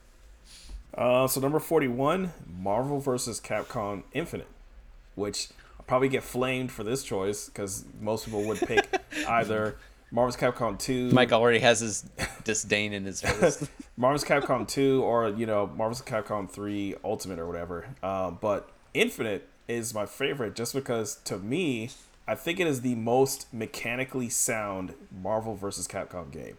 People like the other ones because of nostalgia. They have all the characters, and all that. They have the X-Men, blah, blah, whatever. But they're super lopsided, and they're not, balanced at all whatsoever. And they're honestly not very fun to play if you're not good. If you're playing against somebody good, you might as well just, take your hands off the controller and go make, a sandwich or something. Because you're never touching the ground again. It's... Honestly, it's very... EVO just came out, and I know this is kind of long, but EVO just came out. Marvel's Capcom 3 Ultimate was played there, and everybody I know is like, oh my god, this is amazing. They're put, Ultimate in, MVC Ultimate in EVO. And I'm like, what? That's terrible. It's so boring to watch, because it's just one guy getting pummeled for 30 seconds, and then there's nothing you could do about it. You have to just wait until either the other person drops the combo or you die. All right, I'm going to give you Fable 2, which is probably a very divisive sort of thing. I think it improved a lot from Fable 1. The addition of the dog, of course, makes everything better because dogs are great. And I think it's, yeah, it is. I think it's just the most fleshed out Fable. I love that series, but I think 2 is the best of the 3. Which is great because that's the only one that's not available on PC. Right. They're all worth playing, but 2 is definitely the best. Number 39, Echo Quest 2: Lost Secret of the Rainforest. This is the sequel to Echo Quest, which may or may not show up later on this list. And it is probably, I think it's slightly better than the other one. The graphics are a little better. You go to some neat little places in the rainforest. It's a point and click adventure, so I mean, if that's the kind of thing you're looking for, then this will be a great game for you. But yeah, does some really cool things. It has a neat little device called an ecoder, which can record certain things that you see around the environment and tell you about plants and animals and stuff, and it gives you some little interesting facts about them. So that's pretty cool. I am sad that this game never got voice acting because it really needs it, and it makes me sad that there is none.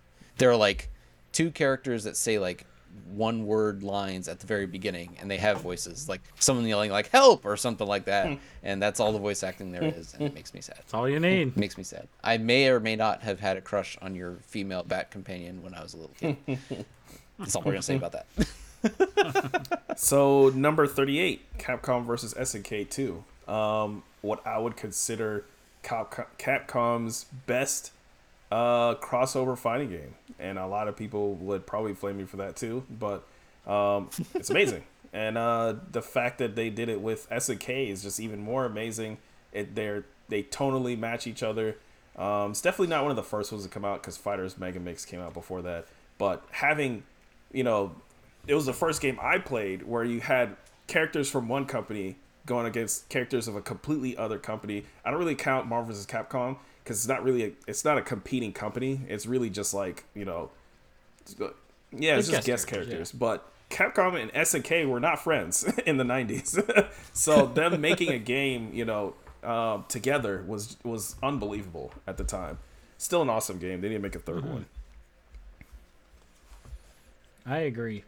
Number 37, I'm going to give you Hotel Dusk Room 215. Yay! It is my favorite Sing game, Sing. Although I do like Trace Memory as well. probably definitely one of my best games on DS. I hope it gets a Switch conversion at some point, or anywhere really. Everyone deserves to be able to play this game. Number 36. Gasp! It's Echo Quest, the prequel. Yeah. So Echo Quest. I mean, again, point and click adventure, environmental kind of stuff. This one is underwater, so it's pretty cool. Lots of talking sea creatures and stuff. Again, point and click. You know, lots of fun.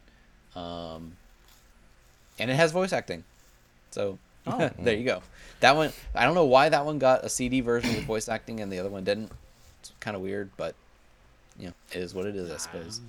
It is what it is. Did we have a crush on anyone in this one? No, there were no cute female bats in this one. So. Oh, okay. So number 35, Guilty Gear X2 Sharp Reload, and that is how you say that. So this was one of the fighters I first got on the Xbox. This is the first Guilty Gear game I ever played. I still consider it the best. Technically, Accent Core is a better version of this game, but that was never released on Xbox, so whatever. It's just amazing. It looked amazing. It played amazing. It was super easy to do combos, and it's funny because the latest game in the series, Strive, to make the game easier to play for casual players, they make it harder to play because the older games have this thing called Gatling combinations where you could just mash buttons, and if it was a lighter going into heavier, it would just make it easy, and then they kind of got rid of all that. But to me, this is peak Guilty Gear. I kind of wish they would go back to this style and not do a Strive 2, hopefully, but you know, whichever. I actually think I have a like a unfinished version of this game, or like a it's not an official release build of it, but I do have a copy of it. It's a good ass fight, and it has a heavy metal theme, which not a lot of fighting games do, but yeah, definitely adds to the look and feel. I'm going to completely shift directions for number 34 off of fighting and metal, and we're going to go Goof Troops. You know, Goofy and Max go on a wacky adventure together. Wacky adventures on Super Nintendo. It's got pirates. It's got high adventure. It's got probably some of the best co-op on Super Nintendo or ever. I love this game for co-op. You get a buddy to play with, and you will have a good time. Guaranteed. I hate that this is only on Super Nintendo. Maybe we'll get a Disney Afternoon Plus 2 or something. That'd be cool. Also, this is Shinji Mikami designed this game, the creator of Resident Evil. Oh, there you go. Interesting. Did Capcom make it? That was a platformer, wasn't it? Capcom made this game, correct. Is that a platformer? It is like an overhead is a Zelda-like kind of, but you don't have a traditional style of attack. We'll get into it later. Yeah, it's like Nintendo's Toe Jam and Earl, I'm guessing. Number 33, Day of the Tentacle. This is the sequel to Maniac Mansion, even though it's not called Maniac Mansion 2. But again, another great adventure game. A lot of Tim Schafer and Dave Grossman comedy in here. So if you like stuff like Psychonauts or Monkey Island, you will find a lot of that kind of stuff there. The hilarity is the best part of it, but the puzzles are good too. So I mean, adventure game, go forth and play. It's great, and you don't need to have played the original Maniac Mansion to have played this one. But there is a way to play Maniac Mansion inside the game, inside Day of the Tentacle, if you can find it. Mm-hmm. So number 32, Dungeons and Dragons: Shadow over Bastara. It's my favorite 2D arcade beat 'em up. Amazing game. Capcom was on like a streak in the 90s. All these third-party franchises and characters and everything that they made and kind of put their stank on it or whatever for the game is just amazing. Even though it's called Dungeons and Dragons, it's more based off the Japanese campaign. Record of Lodoss War. So it looks more like that. But definitely an amazing game. They do have a 360 version that is playable on Xbox One and stuff. Absolutely recommend playing that game. I agree. I own it on Wii U, weirdly enough. Oh. Number 31. I got Legend of Zelda Skyward Sword. I know I had to put a Zelda on here somewhere. Skyward Sword is most people's not favorite. But it is the last of what I consider to be classic style Zelda, right? Before they switched to Breath of the Wild and this whole... I love Breath of the Wild. I love Tears of the Kingdom. Amazing games. They do not hit that Zelda... They hit a different feeling. A different Zelda feeling, yeah. It is a different Zelda feeling, but I like these sort of games. Get over your hang-ups with the controls, people. Just get used to it. They're not bad. Just learn how to play, and then you'll be fine. I actually do like the controls. I think it's a good part of that game.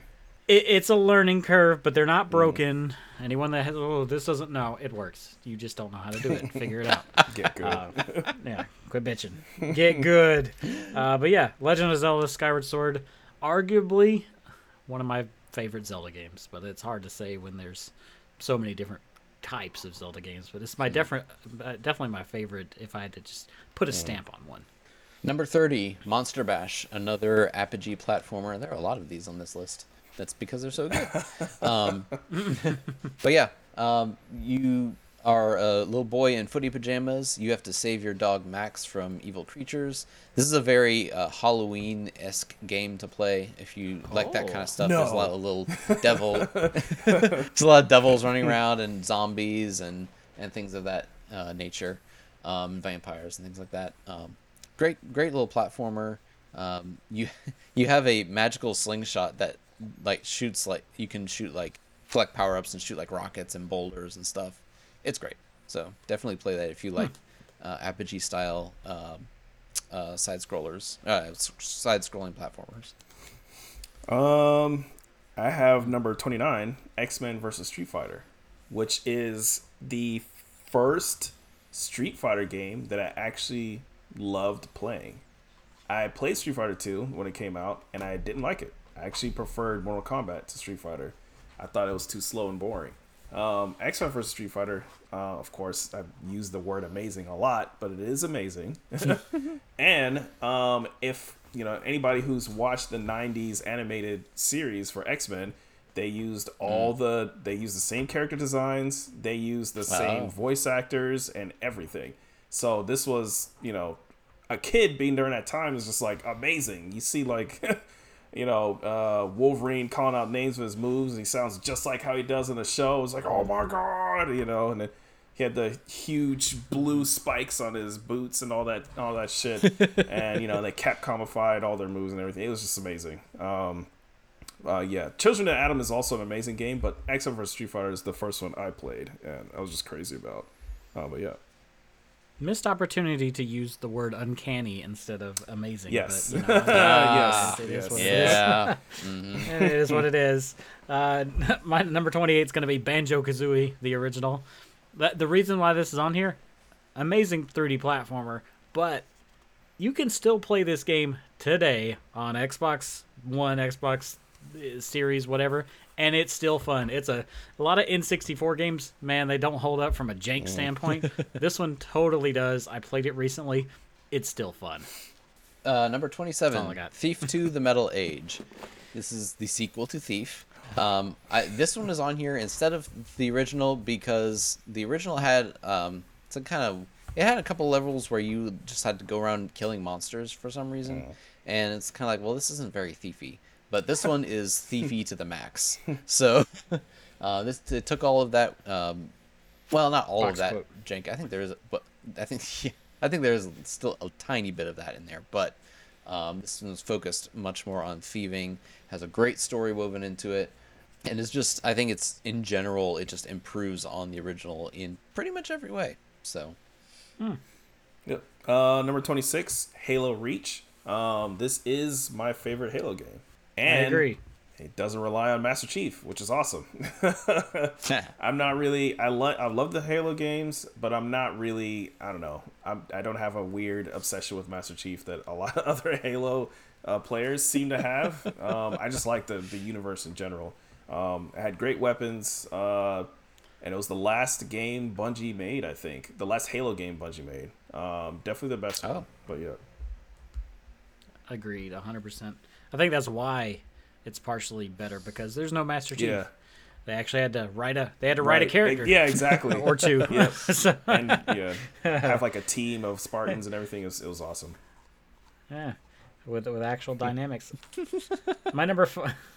I know I'm just kind of pooing all over the Halo game. I agree, 100%. My number 25 is a game I've talked about before, 428 Shibuya Scramble. I have the hardest time getting people into this game. I've only ever managed to get one person into it, and he loved it too. But I'm going to just warn you, and the reason I turn people off, this is not really a game, it's a book. Yeah. You're going to read. You're going to do nothing but read and make choices. It's like choose your own adventure book. Novel or whatever. But the best thing about it, and I've said it before and I'll say it again, is intentionally screw up. Because those false endings are hilarious, and they're worth getting every time. Man, it's an amazing game. Definitely give it a go. Wherever you can play it. I think in America it's only PC and PS4, but just do it. Do it. And then you can watch Kanan, which apparently was based off of it. Yes, it is. Number 24, System Shock 2. Excellent first-person shooter. I've talked about it before. Doesn't really need a lot of more talking. But yeah, excellent game.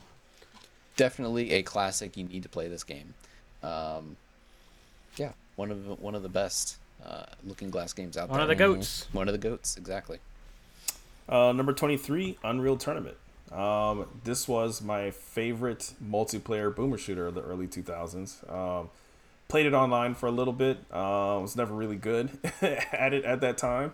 And my computer could barely run it. But it is definitely just like the aesthetics of the game, the weapons.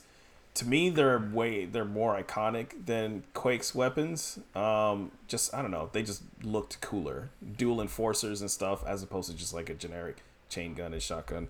So, yeah, awesome game on PC anyway. Yeah, other versions are questionable. This next one hurt because I wanted to put a Splinter Cell game on there, and Michael Ironside's such a huge part of that series. He's Sam Fisher. He always will be Sam Fisher. But I got to put Splinter Cell Blacklist as my Splinter Cell pick because it just mechanically is the best one. It doesn't have Michael Irons. It's the only one without Michael Ironside, though. But, I mean, the guy that's in it does a decent job. And the story's okay, but it's fun to play. It's a super good game. I try to play it at least once every year, even if I don't get all the way through it. Although most of the time I fuck around and I get all the way through it on accident. I'm like, oh, well, I guess I'm done. But yeah, I actually hate playing it now a little bit because I'm so used to it now. I'm blowing through. The suspense is in there. Yeah. It's like, oh, there's a guy around this corner. Yeah, no, that sort of thing. But yeah, Splinter Cell Blacklist. Play it where you play it where you can. You can play it on PC and current Xbox consoles. If you play it on a One X or a Series X, it's in 4K. It looks amazing. Number 21, Alice Madness Returns. American McGee's Alice. The first Alice game is it's hard. It's hard to get through. It's very difficult. It's very old. Hard and difficult. Yes, Oh my God. it definitely is archaic and shows its age. But Alice Madness Returns. It looks gorgeous. Even today, it looks gorgeous. It really cleaned up how everything works. It cleaned up the battle system. It cleaned up the mana system. I mean, it just does everything better than the original. So, excellent game. I don't know how you're going to get a hold of it. I don't remember. I don't know. I think it's delisted on Steam again, maybe. I'm not sure. You'd have to fact check me on that. But if you can get a hold of this game and play it, then you absolutely should. It's I think great. it's on Game Playable Pass. on modern I think Xbox it's on Game consoles. Pass. Is it on Game Yeah, Pass? it's, Okay, well there you go. It is. So, Pretty sure. So Perfect Dark remake, specifically the remake, because Perfect Dark was my favorite shooter on the N64 back then, but the N64 could not play that game. It really couldn't. And not only that, but like you try to play N64, I'm telling you, Jank City is a thing right now on N64. So that game, you had to have an expansion pack to even play the single player at all, and it barely even did that. And if you try to do co-op mode, I mean, yeah, shit could not handle it. It's over. So the 360 remake that was released some years ago is the best way to play that game. It's amazing. It looks awesome. It's definitely and I think it still holds up, to now. And I think it's just in general. I agree. Yeah, I liked it better than GoldenEye also. So definitely worth playing. I think a lot of people that played them both did. You know, they didn't have that like 007 right. tinted goggles just on. Like, oh my god, GoldenEye 4-player. Yeah. Objectively, objectively, Perfect Dark's the better game. It is. Yeah. Number 19. Oh my god, we're in the top 20. About that. Number 19. I'm gonna pick Skies of Arcadia. I've talked about this ad nauseum on this show. Amazing setting. Needs a remake because, man, it's dated. You can't take 5 steps without getting into a random battle. But the whole, like, Sky Pirates and, like, cast of colorful characters. I can't believe I said cast of colorful characters without screwing it up. I wrote it out in my head, and I was like, I'm going to fuck this up. But anyway, yeah. Man, amazing. You should definitely play it. It's expensive on GameCube, less so on Dreamcast. But, man, that GameCube version really improves a lot. But, yeah, just wait for a PC or remaster somehow if it ever comes. Do that. Number 18, Myst, the original Cyan Myst game. Again, puzzle game, lots of walking, lots of reading and listening to people talk, and lots of puzzling things out and not really being given any information. You really have to figure it out for yourself. But it's a classic, and if you like puzzle games, you absolutely should give this one a try. There are a ton of versions out there. There's a remake that is fully 3D. There's a VR. There's actually there's a remake that's fully 3D in VR. There's one that's fully 3D and not VR. There's one that's a cleaned up version of the original. I mean, there's just go on Steam, pick one. Probably the newest one is your best bet. But yeah, great game, excellent game. So number 17, Super Smash Brothers, the original on N64. Still my favorite one. I feel like it feels the best to play. It has less of the weird analogness that the other ones do. I mean, it still has it too, but not as much. It's a much more digital feeling game, if that makes any sense. But I remember my cousin coming over, bringing his N64, and he had GoldenEye, he had Super Smash Brothers, and he had a couple other games. We would play the shit out of this game, and it's just amazing in general. And of course at the time, just never even imagined that they would make a game like that. Honestly, I remember seeing the commercial and just being blown away. I was like, "What? That's crazy!" Happy together. Still one of my favorite, probably one. Well, not my absolute favorite, but one of my favorite 3D fighting games of all time. But yeah, Pikachu. I recently played that game with a friend. Pikachu is so OP, and I love absolutely. it. Pika! Absolutely. Oh my god. That's all you gotta do over and over again. Yeah. What is it? Down B. Yeah, Down B. That's all you gotta do. All you gotta do. Number 16. I'm gonna give you Legacy of Kain: Blood Omen 2. This is not the best Legacy of Kain game. It's not even the best vampire game ever by a long shot. But it is one of the first games that really made me fall in love with the voice acting. Kain especially is played by a guy called, his name is Simon Templeman. If you ever heard him talk in a show or a movie or anything like that, if I ever have the opportunity to make a game or a movie or anything, I'm casting him in something. This guy has the best speaking voice, and he voices Kain, and this is general atmosphere of this game really pushes it through for me. The whole like dark gothic vampire, amazing. Number 15, Heroes Hearts, another puzzle game from the DOS era. I'm seeing a trend. This was developed by one person actually. I'm trying to figure out how to really describe it, but it's not really a platform or anything like that. You just move your character around the field, you avoid obstacles, and you have to pick up these little red hearts. And it's one of those games where when you move, like everything's still, you move, the enemies move. You move, something else happens. That sort of thing. Yeah. So, excellent game. Has a level editor. You can still buy this from Everett Kaiser's website, along with a ton of other games that he's made. But yeah, excellent game. If you get the chance, you really should play it if you like puzzle games and that sort of thing. And there's a level editor that comes with it. You can make your own stuff. Sweet. Number 14, Final Fantasy 12 Zodiac Age. This is definitely my favorite Final Fantasy game, and I remember originally playing the 12 demo way back in the day and thinking that it was just weird that it tried to do the MMO thing, but when I actually bought the game and played it, just loved it. Immediately fell in love with it. Zodiac Age is absolutely the best way to play it because of all the changes and updates they made. I still feel like this is probably one of the greatest remasters of all time, just because of how much they changed it. All the stuff that was stuck in the Japanese version that we now get to play all these years later. All the ways that they cleaned it up and everything. You can play at 60 frames, 4K on Series X. Is just like, it's amazing. So definitely try that game if you have any interest, at all in there. Definitely the most min-maxy Final Fantasy game. But yeah. All right, so now we're really getting into the nitty-gritty. Top 13. My pick for number 13 is going to be Mass Effect 2, which, man, what can I say? I love this game. It's one of my favorite games ever. Obviously, it's on this list. As far as RPG shooters go, and just the general, decision-making and stuff like that, max replayability. I know he just said if you have any interest in Final Fantasy 12, you should go and play it. This, I say, just play it. Even if you don't care, you'll like it no matter what. Just play it. I don't care. If you don't own it, go get Mass Effect Legendary Edition. It's probably cheap somewhere. You need to be playing these games, man. They're great. BioWare at its best. Number 12, King's Quest V, another wonderful Sierra puzzle game, or adventure game rather.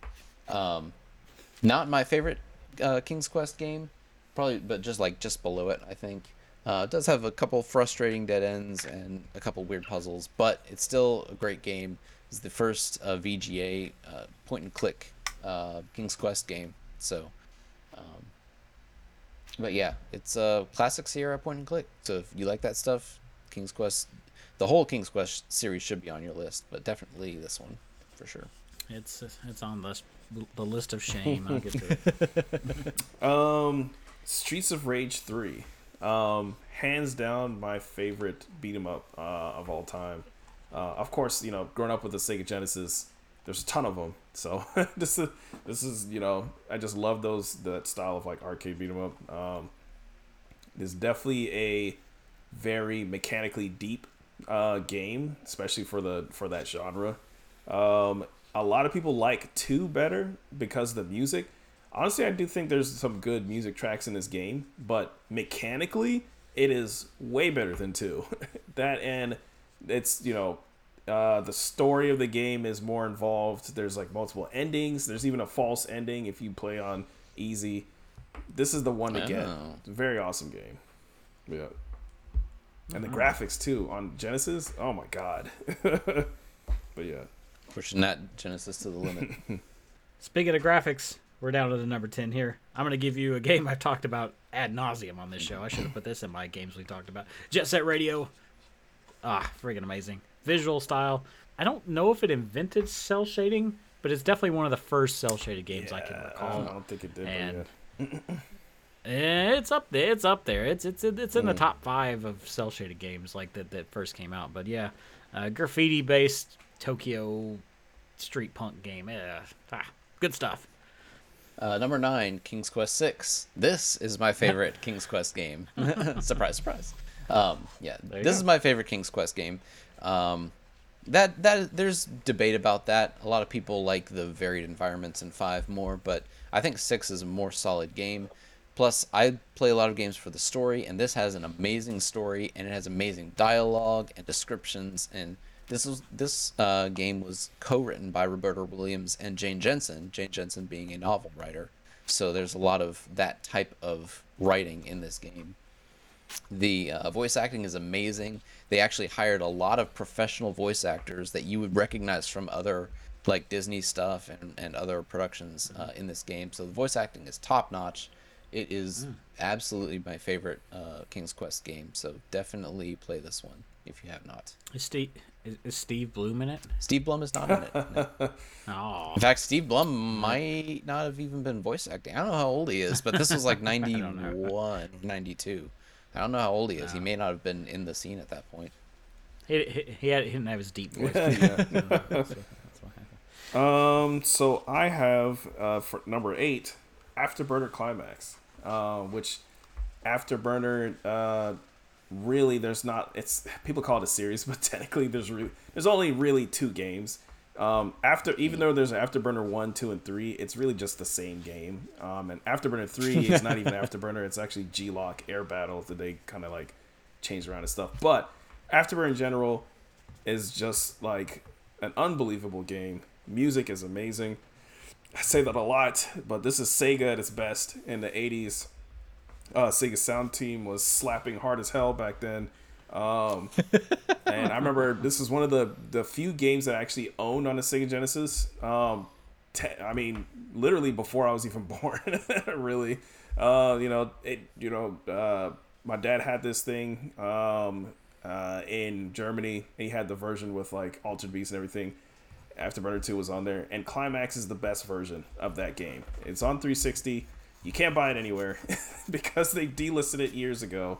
I think it was like officially licensed by Northrop Grumman and all sorts of stuff. Like, it was crazy. What? And in Georgia, I remember there was a full cabinet at the Chuck E. Cheese's in Conyers, right by Georgia 20. What's it called? Everyone's right, like, oh yeah, right, yeah, I'm very familiar. Right by I-20. I mean, and it is.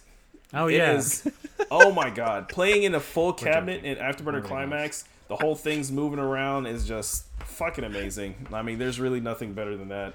But yeah, 360 version was also really cool, and I can't play it on Xbox. Thanks, Phil Spencer. Jerks. So yeah. Thanks, Obama. Yeah, that's what I have to think of. I missed that meme. I had to bring it back one more time. So, okay, we're definitely getting down here now. I think we each have like a top 3 at this point. So I'm gonna go ahead and give you Dragon Quest 11. Probably my favorite one in the series. Probably not the best story-wise. It has an amazing story, don't get me wrong. And especially definitely rewards you for being a longtime fan. You could play Dragon Quest 11 without having played any of the other ones, but it definitely ties into the first 3, especially at the very end. If you get the true ending and stuff like that, you'll get more out of it.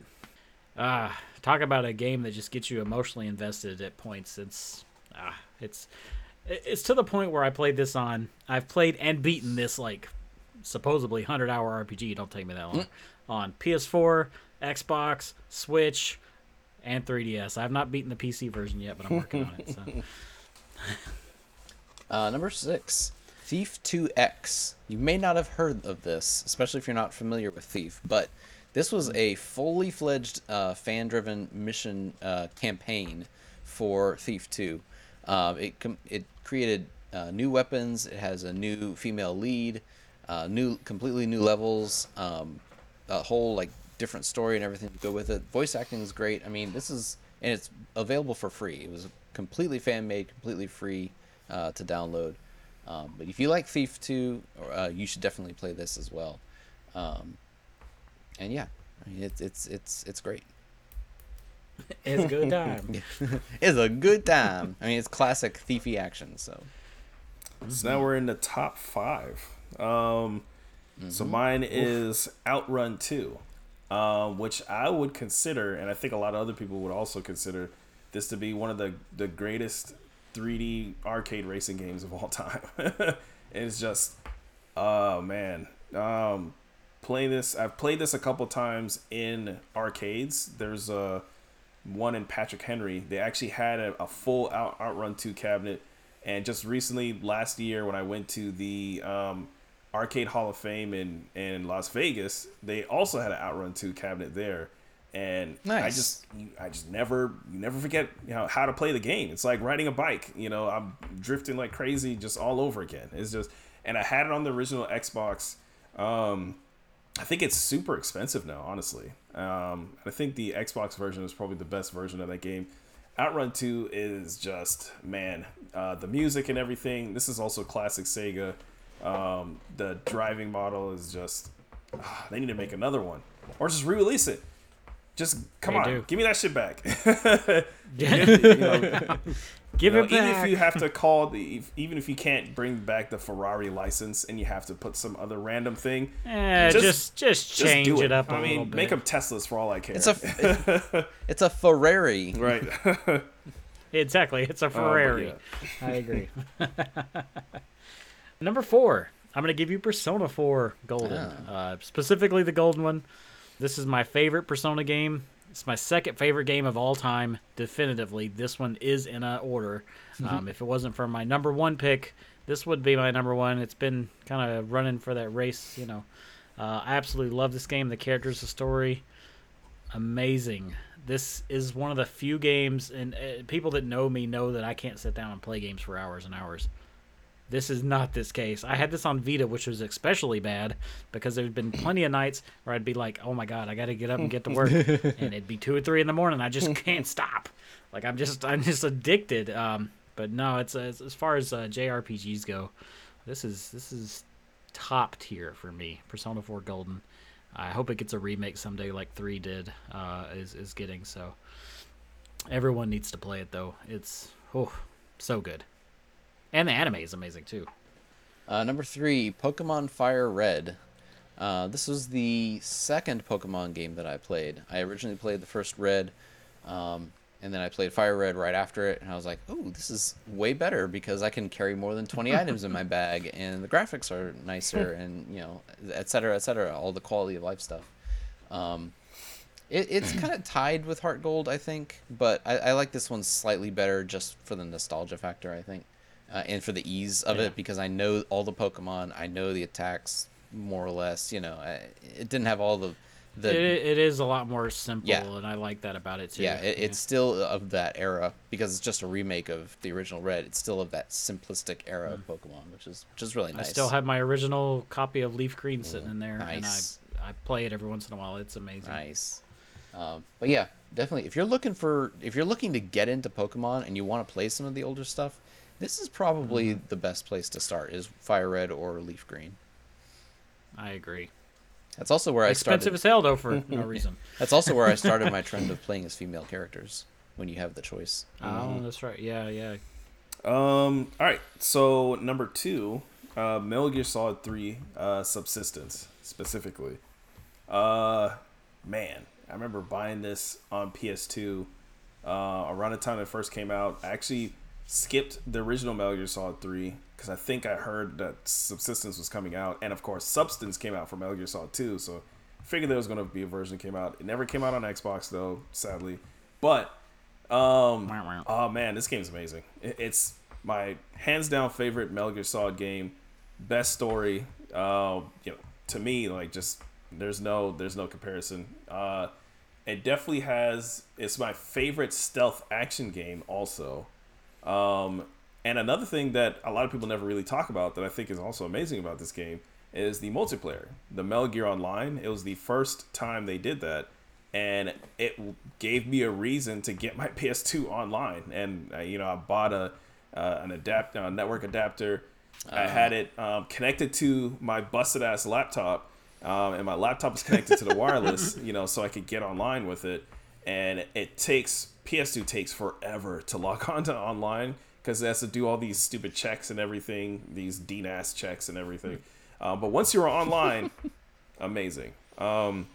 Music is great, and of course everybody knows, that's played this game, the story and everything. This is the only game where I was sitting there and crying like a bitch at the end of the game. I am not ashamed to say that absolutely is happening. And of course, the cover for Subsistence is just amazing. It's just Big Boss, standing there with saluting hard as fuck. Especially if you know the context behind that cover. Then it's just like, oh my god, just saluting hard as shit with like all these flowers around everywhere, and it's like, this is the best. Yeah. You can't even look at the cover without right, exactly. Exactly. And I mean, of course, I've also loved James Bond movies for a really long time, and just the James Bondness of everything, the fucking intro music and everything is just I don't know, man. I don't know how they'll ever beat that, but yeah. Yeah, I definitely recommend this is the one you go with if you're going to get into Metal Gear. If this doesn't get you, you're not into Metal Gear. You're not a Metal Gear guy. And it's completely standalone. I mean, it's technically the first in the series, so you really don't need to play the other ones. Yeah, that's what I'm saying. Yeah, just play this one, and then you're fine. Yep, we're down to number one. Yep. Holy crap, we made it, guys.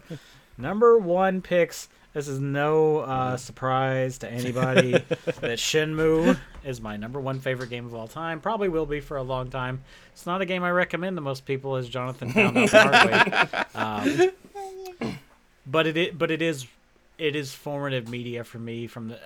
Probably from considering the time I played it, I remember getting this game at Best Buy back in the day, just looking at it and in magazines and stuff like that, and really cemented my love of I don't know exactly how to put this, like Japanese culture, but not like city stuff. I like country Japanese, like countryside Japanese stuff, small towns, the whole like everybody knows everybody.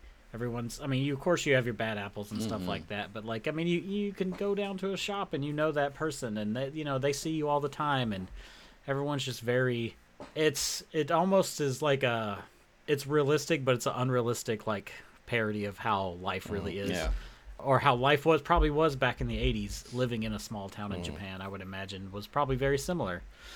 Yeah, the whole story I mean, the whole story of is intriguing and definitely pushes me forward and definitely speaks to me. But I mean, it's really just the setting that keeps me there and makes me love the game as much as get you I yet, do. Landy. I don't, He's always in another castle. And we'll probably we'll probably have a Shenmue episode at one point, but I don't think Lan Di is the true villain of this story. So, I really don't. But what's funny is that you say that, but like in the end of Shenmue 3, you do find him in a castle. That's true. That's very true. He's going to be in a different one at some other point, I bet. But yeah, no, Shenmue I could definitely I definitely say is one of my favorite video game experiences. From a gameplay, maybe not, but I could always go back. It's always comforting to be there and just live in that world for a little while. I mean, the music when you have flashbacks of your father, that's some of the best video game music ever to me. It's ever. Top 5 easy. So top 3 easy probably. I'd have to really think about the other two, but yeah, Shenmue 100% my favorite game of all time. I don't see it being dethroned anytime soon. All right. Go ahead with your guys. Number one. Number one, top pick for me, Shenmue 3. No, I'm just kidding. Yay! No. No, number one for me is actually Black Mesa. I've talked about this before as well. This is a complete remake of Half-Life in the Half-Life 2 engine. It is excellent. Like, I can't say enough good things about this. They did an amazing job with it. They really poured their heart and souls into this and just took a classic and made it better. The gunplay, the graphics, everything's better. They took Zen and completely changed it, made it actually fun to play. Added a lot of like cool little things into that part of the game. So if you have not played Half-Life, you absolutely need to play this version. I don't know if I would say play this before playing the original. It's hard for me to really recommend that, but the original really works until the Zen part. So maybe play the original up until Zen, and then put it down, and then go play Black Mesa from the beginning, and finish it up that way. Maybe do that. That sounds like a very reasonable thing to do. Yeah. So, but yeah, excellent shooter. Definitely should be played by everybody. All right, Dwight, you're it. My number one game of all time is Street Fighter 3, specifically Third Strike. So this came out in '99, and if you know the story behind Street Fighter 3, this actually did really poorly for Capcom, and it was not really the reason for the whole fighting game crash of that era, but it was pretty much the last fighting game until like there's a 8-year hiatus. Like nobody was really making any fighting games during that time. after that.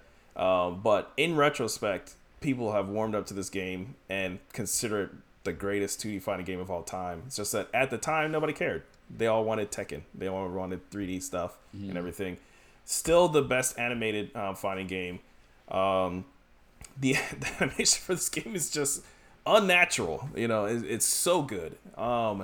And they put it on an arcade machine or arcade platform that really there's been a couple other games for it, but this game is just insane compared to a lot of other games at the time. A lot of classic stuff, Evo, that Evo moment when Justin Wong got his ass handed to him or whatever is classic.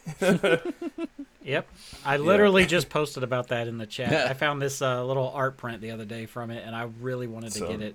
I would say if you want to play a 2D fighting game and you've never really played one before, I would recommend this one. And a lot of people say that it's one of the hardest fighting games to get into. I don't agree. I think this is actually the easiest and simplest fighting game to get into because there's really no crazy systems. Street Fighter 6 is a good game, and it has a lot of stuff to ease in new players, but there's a lot of systems. There's a lot of mechanics and a lot of shit. This does not have any of that. You tap forward to parry. That's it. That's it. So really easy to do. And of course, timing and when you should be doing it or whatever is when you start getting into the weeds, but very simple. You know exactly what it's going to do. Either you get it or you don't. All the supers are very streamlined. You pick which one you want, and then that's it. And it tells you how to do it. Like, it can't get any easier than that. And all the crazy inputs from like Street Fighter Alpha and all the rest of it, all the crazy 720 degree like supers and all that, and charge supers, they got rid of all that shit. Everything's a down forward. Very simple. A lot of people forget how simple it was to actually play. The music is amazing. It has a jungle / drum and bass / jazz / rap soundtrack. They kind of went back to kind of with Street Fighter 6, but very of the time. There's actually a lot of PlayStation games and stuff that had like jungle soundtracks like that, but I don't know. It's the best character designs. Everybody wanted Street Fighter 2 all over again, and they didn't get that, and so they were kind of mad about it at the time. But looking back at it now, they're like, "Wait a minute, no, this was amazing. We didn't need to get Street Fighter 2 all over again." So yeah, awesome game. I could recommend it to anybody. So. Well, that was a very extensive list, gentlemen. We did it.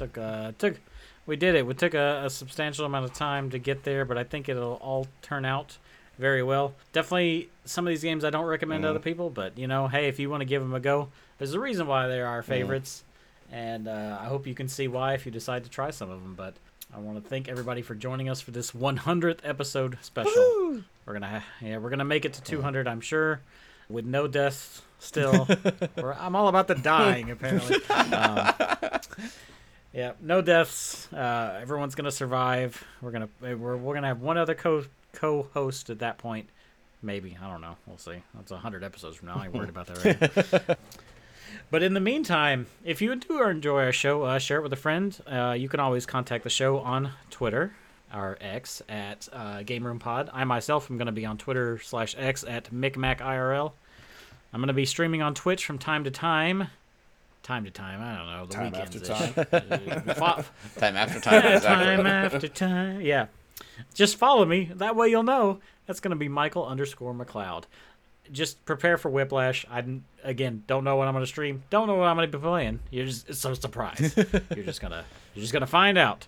Someone that is a little more consistent is going to be Jonathan Duffer. And where can people find you, sir? I am also on X at Enchantermon and just about everywhere else at Enchantermon.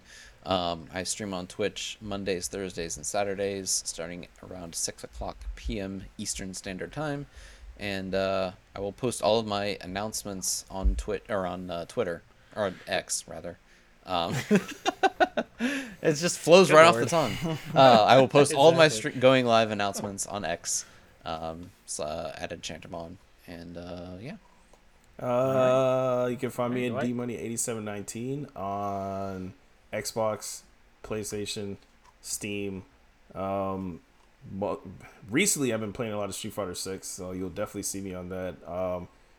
Overwatch 2, you know, occasionally. Yeah, that's about it. I mean, I don't know if I'm ever going to go back to Twitch. Maybe. We'll see. But mainly I just...